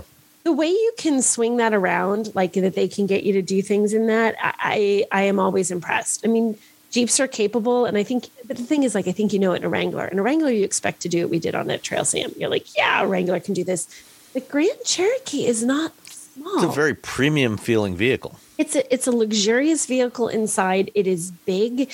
It is not in any way tiny, or it doesn't feel like it should be maneuverable. And yet it is. Like you said, you basically turn around these rocks, and they have you drive up things too. Sometimes you feel that, like, your brain says, this is a granite wall. How am I supposed to drive up right, this? You're like, I know you're calling me to go forward, but my brain is like, you're driving into a wall, Nicole, stop. And you guys are like, no, you're driving up a wall. Trust us. Yeah. Okay. Yeah. And, you know, they had, I think, 4 there for the off-road portion, four Jeeps. And 2, or I think there was 1 leader, and there was 3 of us following. Yeah. And for the, they had 2 Trailhawks and an Overland. Yeah. So I was driving the Overland. I wasn't even driving a Trailhawk. And that was amazing. I happened to drive the Trailhawk, but it was like, they're not even all Trailhawks here. They're so confident in this. Yeah. They're like, we don't need to give you the super capable 4x4, all the bells and whistles version. The others have the good 4x4. The only thing the main thing that the Overland was missing was the sway bar disconnect. Yeah. So, you know, and at some point, that's the thing. Like, you're not going to be able to get quite as much wheel articulation. It's such a capable vehicle that it doesn't matter. Their not capable one is still unbelievably capable. Like, you're in the you're in the one, you're just, quote, in the Overland. Nope, still climb right up that. You know, there's a moment where the Trailhawk will get you further, but it's a pretty extreme moment. Do you know what I mean? There's so much you can still do, and that's what impresses me in this. And it is, you can, like we were talking about the 4Runner. You know, you take it on the highway, and it's not fun on the highway. I'd drive across the country in this thing. It's quiet. It's smooth. It has a comfortable interior. It is roomy as all get out. This has that balance. You can take it on some serious off-road terrain, but if you just want to drive to the office every day, you can also do that, and you'll be perfectly happy. Yeah. The 4xe, the plug-in hybrid system on the Grand Cherokee, it's rated, 26 miles of electric range, and then 56 mpge combined. So if you plug it in on a daily basis and drive it, the average person will probably get somewhere between 50 and 60 miles per gallon equivalent when you factor in the electricity as well. And then in just straight up hybrid mode, when the battery's depleted, 23 miles per gallon. When we left on the drive, the one I was driving was only at about 94% state of charge. And I got 24 miles before the engine finally came on. Wow. And then it was in the charge sustaining mode, I think, is the one where once the engine comes on, or the hold mode. So it will, when you're driving in that mode, it'll actually use a little more gas, because what it's doing is it's actually charging up the battery as you're driving. Mm-hmm. When you're coasting and things like that, it'll be charging up the battery. And so for that one, by the time we got out to the ranch, I think I had a total of about 28 miles on electricity alone that it accumulated. That's good. Yeah. So, this is an impressive vehicle. It's not inexpensive. It is not a bargain. No. But when you factor in the tax credits, it actually comes out pretty close to the price of the standard Grand Cherokee, without the non 4xe Grand Cherokee. Right. Because it starts at, I'm looking at the bottom of your story, starts at $58,900 with a $1,700, almost $1,800 destination. So your base is $58,900, and that $7,500 tax credit makes, it's a big help, and it's not going to disappear for Jeep anytime soon. So, right. And, the Summit Reserve, which is the top trim level, starts at 75, just shy of 75. So you're looking at, almost 77 with the delivery charge, but, then knock 7,500 off of that, plus whatever your state may offer you. And, it's not quite as crazy expensive. And, the other thing to keep in mind too is that these are all 4-wheel drive standard. There's no 2-wheel drive plug-in hybrid for the Jeep. Yeah, Hence the 4xe name. That's the 4xe. I like the Yep. 4xe. I'm a fan of this idea. And there is something kind of fun about driving one and then you're on a trail and there's a human and you do everything you can not to scare the human. You're still going to scare the human because they don't hear you. And you're like, hey, hi. There's a car behind them. They don't realize it. Okay, let's see. Next up, let's do the Solterra first. Okay. You drove the Solterra last week. I did. Did you drive it too, Sam? Were you? I did not. You did not. I mean, technically, I kind of did because I drove the BZ4X, which is the same thing. You drove the Solterra, but with a different badge and slightly different. Okay. With a better badge. With a better badge. Oh, did we say that? So I have repeatedly. You have. So the biggest difference between like having driven them both, and honestly, I forgot to open up everything for the specs for the Solterra. So I'm not going to pretend I have those all in front of me, but I'll tell you what the big difference is between these two. If you want to drive in the dirt at all, I don't mean you're going to off-road like your Jeep. It's not a Jeep, people. It's a Subaru. But if you're someone who does a little bit, if you do some dirt driving, if you're taking it to a cabin or you're taking it someplace a little more rugged, or you want to do off-road to a spot where you're going to go mountain biking or whatever, you can genuinely do some stuff in this. It does handle well off-road. It is surprising well. It makes a big difference. So when we drove this, they had an on-road portion, but then they flew us all to Catalina Island to drive off-road on Catalina, which is really kind of crazy cool because apparently there's like a 25-year wait list or something to be able to have a car on the island at all. So I thought it was pretty cool that we got to drive there. And the roads that we were driving on, there were like little dirt roads. There's not, and there are spots where they took us off the dirt road and you were genuinely like, okay, this is a hill. This is some slidey gravel. This is some, uneven. There's some ruts here from rain or whatever, where you're not going to take just an average everyday car up that. That was very impressive to me. So, you think of a Subaru's got a little bit, it's like your rugged adventure-y type. It really is. It's standard all-wheel drive, and they have their X mode. They have hill descent assist, to help you get down steep terrain. It really does handle it. I don't think you think it can. Like, it doesn't necessarily look like it can, but it handles a surprisingly rugged amount of off-roading, and it does it very well. It balances that with, it has just a nice on-road drive. It's responsive. It's comfortable. It has good room for cargo. It's not a huge amount of room for cargo because it has a very, although the rear opening is very wide, it has a very sloped roofline in the back, and that does eat in. So like you couldn't put things that are as big because as soon as you slam that tailgate, you've hit whatever your big thing is in the back. So the cargo is a little bit tricky, but again, you have roof rails that are available on that. Put your roof rails on, stick your thing on there, or like Sam and I do, put a little hitch on the back and put something on there to carry your stuff, because we talked about how we both like that. And in addition to the off-road thing, there's 8.3 inches of ground clearance. If you think about the ground clearance in most crossovers, and especially most little crossover EVs, that's pretty good. You can crawl over some pretty decent stuff. It has 2 infotainment systems. So your base trim gets an 8-inch screen. The rest of it gets a 12.3-inch screen that's like, gives you that much more upscale vibe. You get wireless Apple CarPlay, you get, an Android Auto.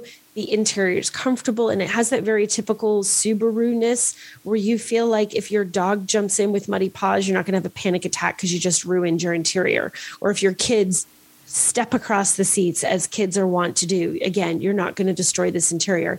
It's rugged enough to feel like it's going to hold up to some actual real world living, and that it doesn't just look pretty in a showroom.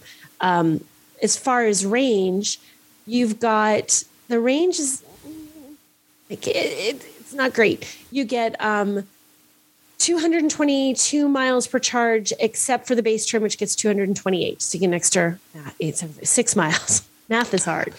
So are they offering a front drive version, a single motor front drive version of the Solterra? All-wheel drive. All-wheel drive. So you don't get a front motor, because you do get that in the BZ.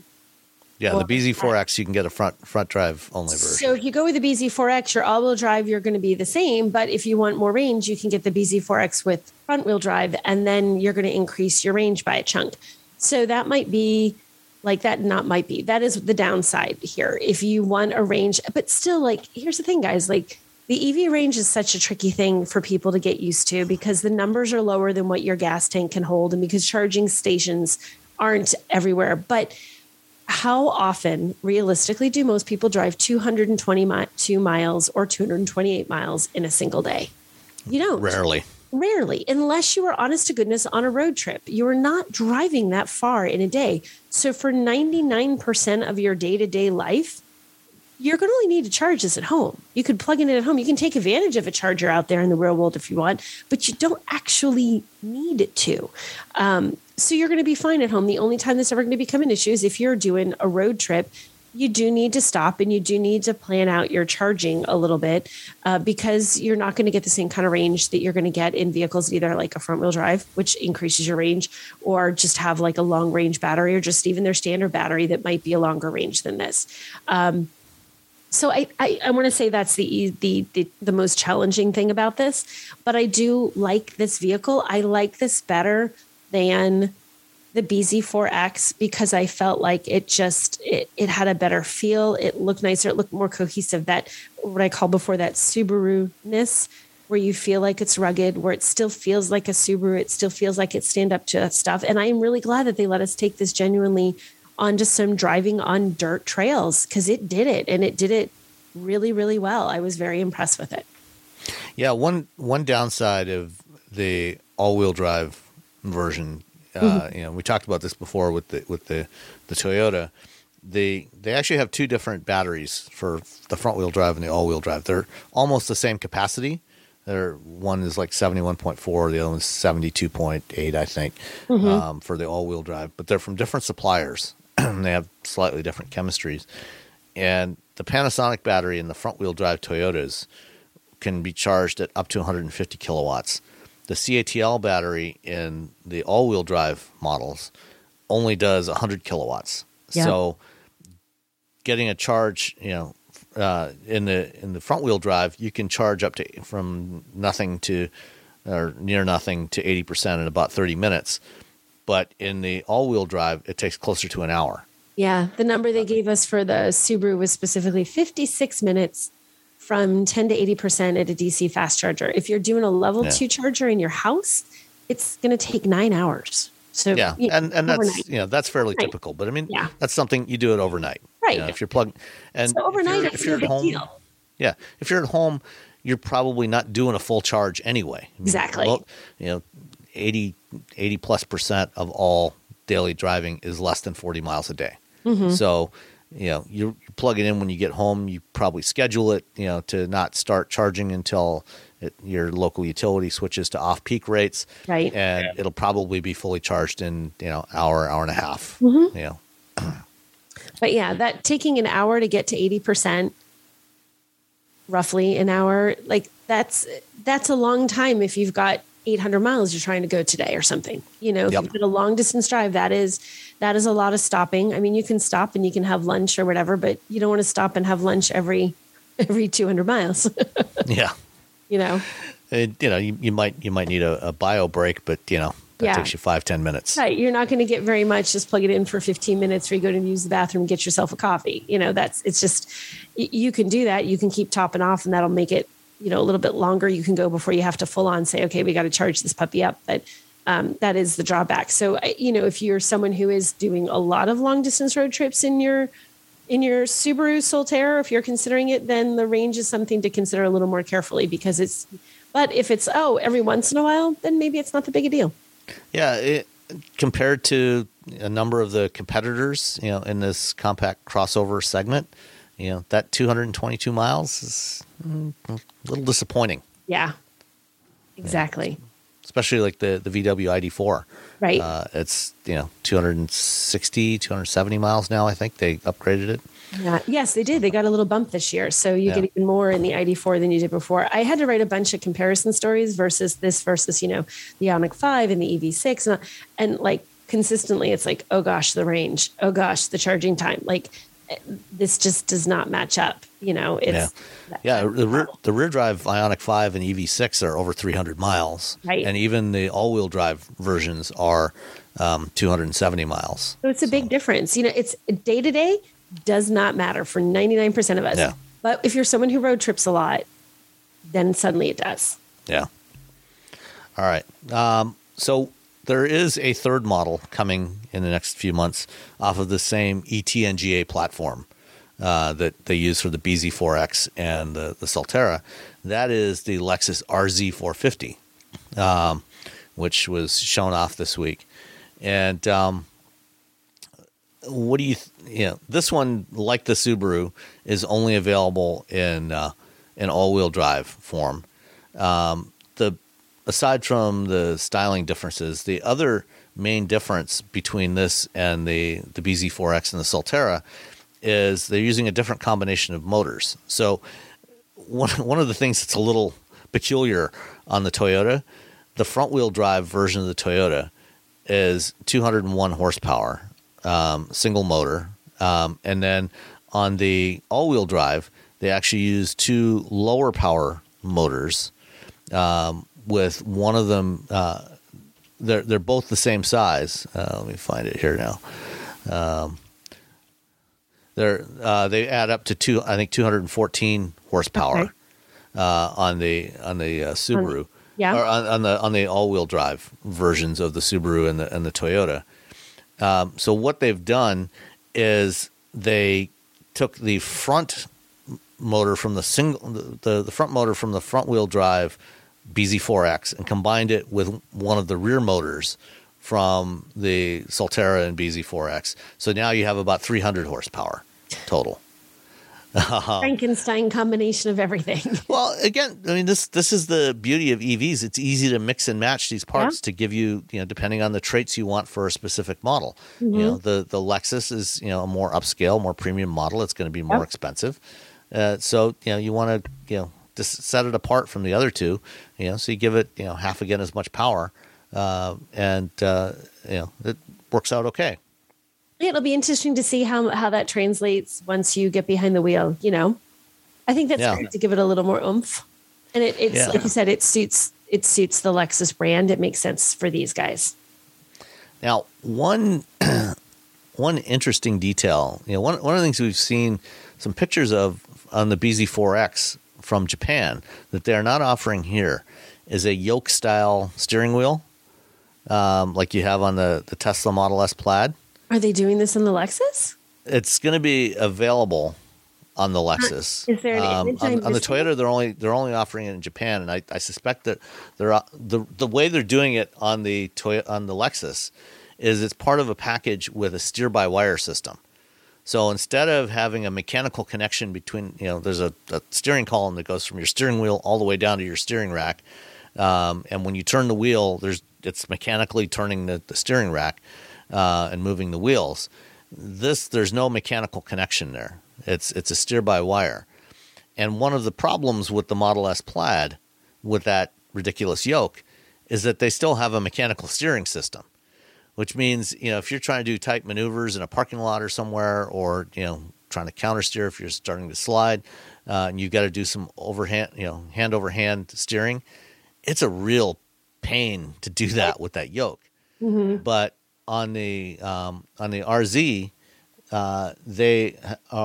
it has only 150 degrees lock to lock. So it actually dynamically changes the steering ratio depending on your conditions. So at lower speeds, you'll for a given amount of steering angle, it will actually turn the wheels a lot more. So when you're maneuvering in parking lots, or at higher speeds, it'll be a lot less. So it's changing the steering ratio based on the conditions.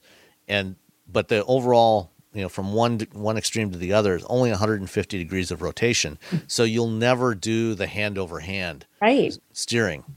So it's more like a Formula One car. It'll be interesting to see how well received this is by the average human.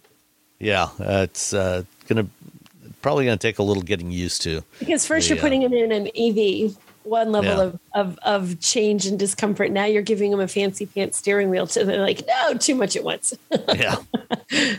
So I think we'll probably be learning more about this. Toyota is doing an event in early June. Mm-hmm. I'm calling Toyota Palooza. It's like 4 days or something. Toyota Palooza version 2. Yes, Toyota Palooza part 2. Yeah. So I'm going to go to that as well, and so that hopefully we'll learn more about this one. See you there. Yeah. All right. I think that's it for the topics. We got a few questions to answer. Let's start off with one from Team Engineering first, since it relates back to the Solterra. Okay. Team Engineering asks, do you think more companies are going to start ending their performance versions like Subaru did with the STI as emissions restrictions get tougher? And what can companies like Subaru do when making EV versions of their performance cars like the STI to stand out? All-wheel drive isn't that unique anymore in the EV world or high power levels. I think there's two things to make any car, performance car or otherwise. One is the styling and how does it look? How does it feel? But the drive is more than just how fast it accelerates, which is the big deal in an EV.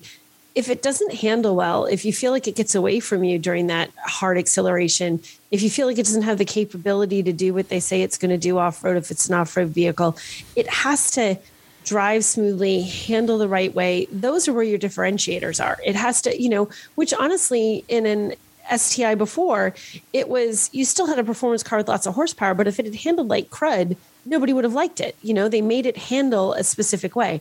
I think you can still create those same differentiators even in EVs, and that's what it's going to come down to. Yeah, I agree. Certainly, performance is not going away. Tesla has proven quite conclusively that there is no disconnect between electrification and performance. Yep. So we'll have plenty of performance models.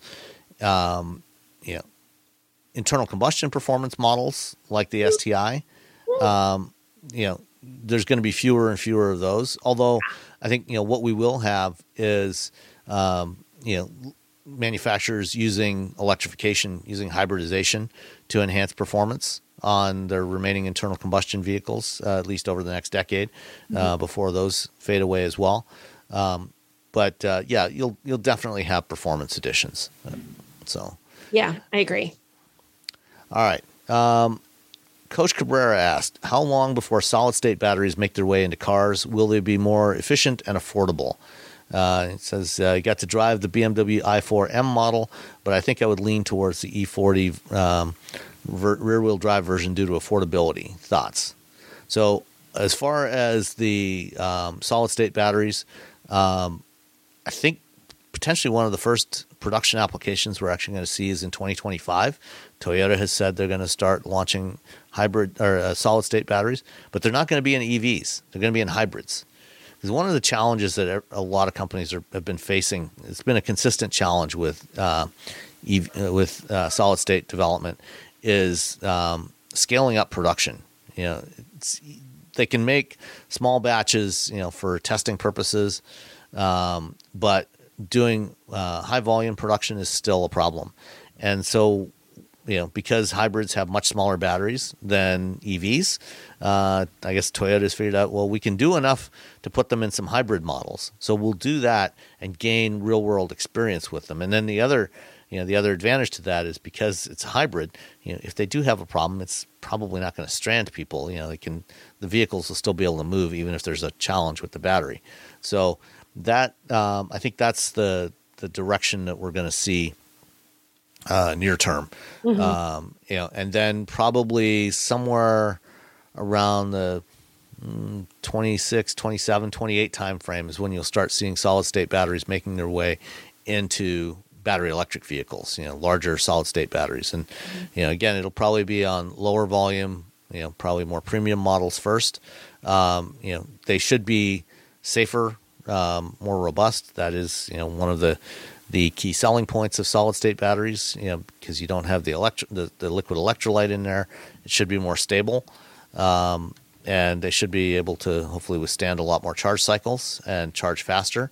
But we'll see. A lot of this is still unproven. But a lot of companies, including BMW, are investing in solid state technology. BMW and Ford are both invested in a company called Solid Power, based in Colorado, and they're doing some interesting stuff. And they're supposed to start testing those in vehicles this year. They're supposed to get large format battery cells that they're going to put into vehicles for testing this year. So hopefully by the end of the year we'll have a better idea of how well they really work. And then on the i4, I don't disagree. I mean, the rear drive base i4, 335 horsepower, lots of torque. The M50 is 536 with even more torque, but even the rear drive model, you've got plenty of performance there. It's still 0 to 60 in 5.5 seconds, according to BMW, and it's actually got more range than the all-wheel drive M50. So, yeah, I mean, if you like it, go for it. Yeah, I agree. Pretty much everything Sam said, and he's got more details on this one than I do. But yeah, spot on. All right. Gupta AJ asks, when it comes to battery tech, is GM and Ford comparable? Should the average consumer take into consideration when making a choice between the Silverado EV or F-150 Lightning? Well, to the second part of that, no. I mean, you're not, that's not, you're not going to have an option of which batteries are in any given vehicle. Right. So, base it on, the other attributes of the vehicle. Is it the right size? Does it have the right capabilities for you? Is it the right price point? Make your decisions based on that and whatever's in there. There's a lot of similarities between what GM and Ford are doing on batteries. They and most other manufacturers are using large format pouch cells. Right now on the Mach-E, for example, Ford is still using LG cells, which are what GM's using, but the LG cells that Ford's using are similar chemistry to what's in the Chevy Bolt, which is nickel manganese cobalt, or NMC. But GM's new Ultium cells reduce the amount of cobalt and add aluminum in there, which should help reduce the cost and make it more sustainable. But Ford is, starting with the Lightning, is switching over to SK as their supplier. And they're still pouch cells, so there's a lot of similarity, but there are some variations from one manufacturer to another.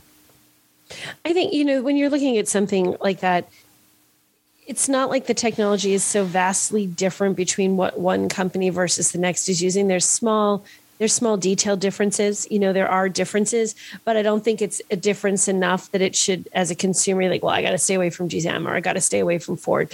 Look more at the overall vehicle. Like what Sam said, it's the vehicle that you're getting. Does it do everything else that you need it to do? It's probably got electric tech in there that's fine. But so don't get too overwhelmed by is theirs better today, because then tomorrow something else changes and the next guy's better. It's always evolving. I'd look at the overall vehicle.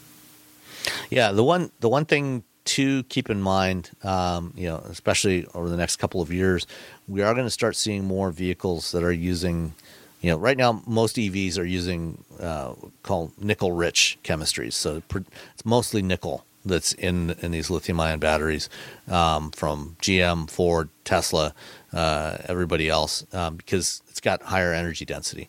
But we're going to start seeing EVs coming to market that have lithium iron phosphate batteries, which have both benefits and downsides compared to the nickel cells.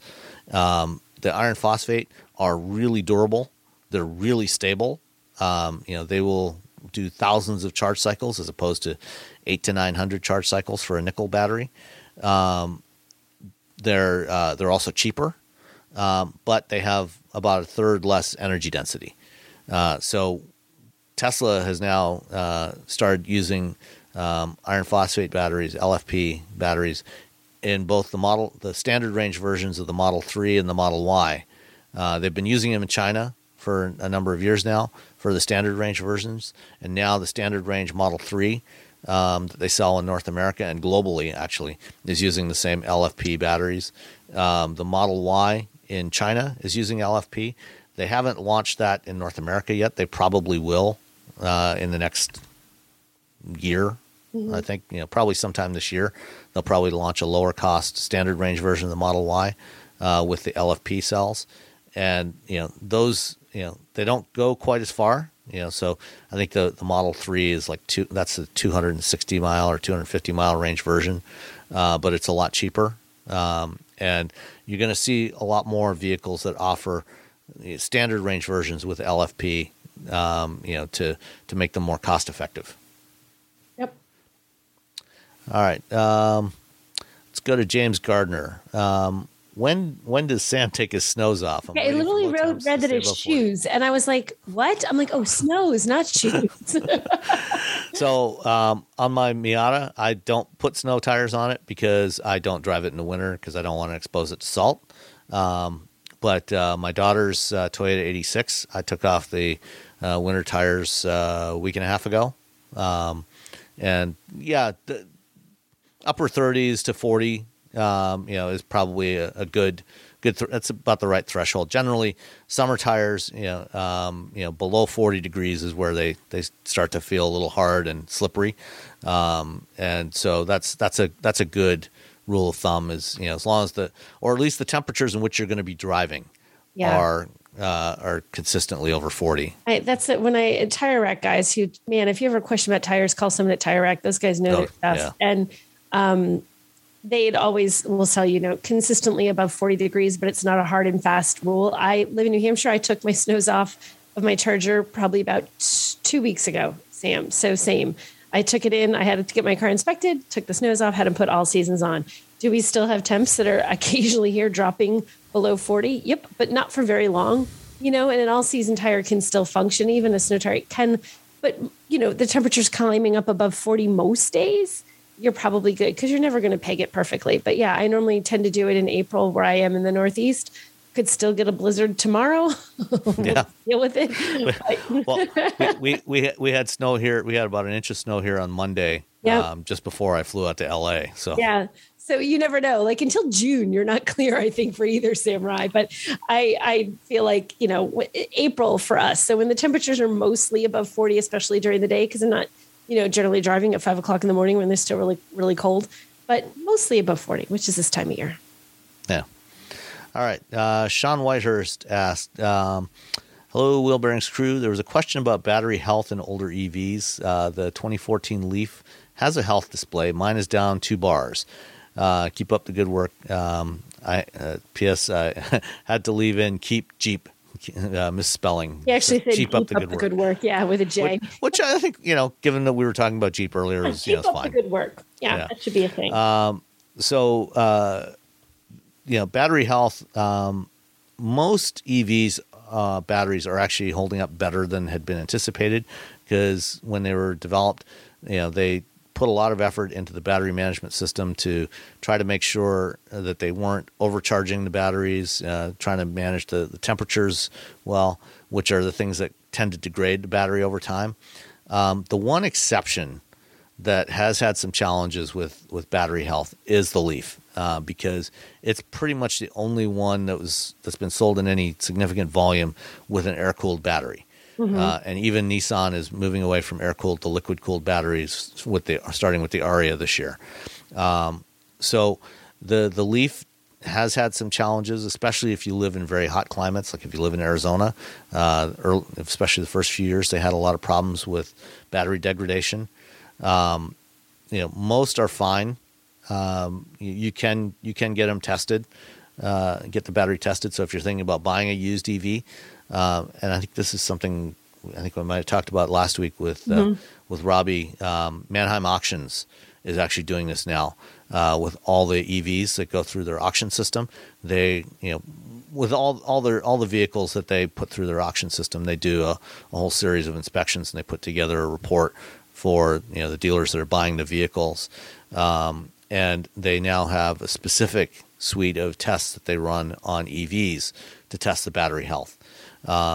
So if you're thinking about buying an EV and it hasn't been tested, you can certainly take it to a dealer and have it evaluated, and see what kind of condition the battery's in, and if it has degraded by more than about 15, maybe 20%. I'm not sure how many bars in total are on the Leaf. Yeah, it's down 2 bars. Is that like 2 out of 5 or 2 out of 10? Yeah, I think it's 10 bars is what they have, but I'm not sure. But if you're thinking about buying a used EV, go ahead and get the battery tested and see how much capacity is in there. Okay, according to this Google search I did, if it's correct, it says there's 12 bars. 12. Okay, so down about 15% then. Okay, on that EV if you're down 2 bars. So that's not too bad, on an 8-year-old Leaf. Yeah. Although that 8-year-old Leaf only had 76 miles of range to begin with. So, what was 2014? Yeah. You know, I still, you got to get contact. Again, I mean, if you only drive 10, 15 miles a day, it's still fine. It's totally got you covered. Yeah. All right. Last one for today from Tim Martin. I'm in the process of selecting an affordable electric plug-in car. I'm looking at the VW e-Golf, BMW i3, and Honda Clarity. I have about a 10-mile round-trip commute and have an Acura RDX for trips and family stuff. I was wondering what y'all would recommend and if I'm missing anything. I'm looking for something with good handling and fun to drive during commuting and dropping off at daycare. Previous vehicles, 2013 VW Jetta Sportwagon TDI, 2007 Acura TSX, 2003 Honda Pilot, 2003 VW Beetle TDI, and a 91 Infiniti Q45. So got some interesting tastes in cars, having owned that first generation Q45. I mean, I would go with the e-Golf. Yeah. If you can get a good deal on an e-Golf, that's... from the ones you put there, and also fun to drive. I like I would go e-Golf. Yeah. The Clarity, it's kind of fugly. It's not really attractive. It's not really fun. No. The i3 is actually pretty cool too. It drives pretty well. It's not quite as much fun to drive as an e-Golf, but it's pretty nice too. And it's different. It's unique if you're looking for something unique. But yeah, I would say the e-Golf should be your first choice there. Yeah, I'm with you, Sam. We're looking at that list, e-Golf. Do you think there's anything he's forgetting or leaving off? Definitely worth taking a look at a Fiat 500e. If you can find one. It's in the same ballpark, yeah. Yeah, you can get some really good deals. It's a little bit less range than the e-Golf, but he says he's only driving 10 miles a day. Round trip. Yeah. Walk to work. Yeah, exactly. Get a bicycle. Get an e-bike. There you go. E-bike. That's what we should recommend. Go on an e-bike, Tim. Yeah. Let's see. Looking for something with good handling and fun to drive during commuting and dropping off at daycare. So dropping off at daycare kind of takes out the bike out of the. And you put one of depending on where you live. Thing. You can put the little basket thing on the back. You get a little trailer. You can get those little trailers for the kids. Kids love those. That would be amazing. You'd be the coolest dad at drop off. So if you live somewhere warm, go for an e-bike with a trailer and put the kid in there. Otherwise, go for the e-Golf. Yes, yeah. Or a 500e. 500e is also an excellent choice. Great choices. Yes. Yeah. All right, and that's it for this week. That's it. Thank you all for joining us, and we'll be back next time. See ya. Bye. When you need mealtime inspiration, it's worth shopping Kroger, where you'll find over 30,000 mouth-watering choices that excite your inner foodie. And no matter what tasty choice you make, you'll enjoy our everyday low prices, plus extra ways to save, like digital coupons worth over $600 each week. You can also save up to $1 off per gallon at the pump with fuel points. More savings and more inspiring flavors make shopping Kroger worth it every time. Kroger, fresh for everyone. Fuel restrictions apply. Save big on brunch for mom, all in the Kroger app. Get 16-ounce packs of flavorful Angus 90% lean ground sirloin for $4.99 each with a digital coupon. Then buy 2, get 2 free on 12 packs of delicious Coca-Cola, Pepsi, or 7-Up, all with your card. Shop these deals at your local Kroger today, or tap the screen now to download the Kroger app to save big today. Kroger, fresh for everyone. Prices and product availability subject to change. Restrictions apply. See site for details.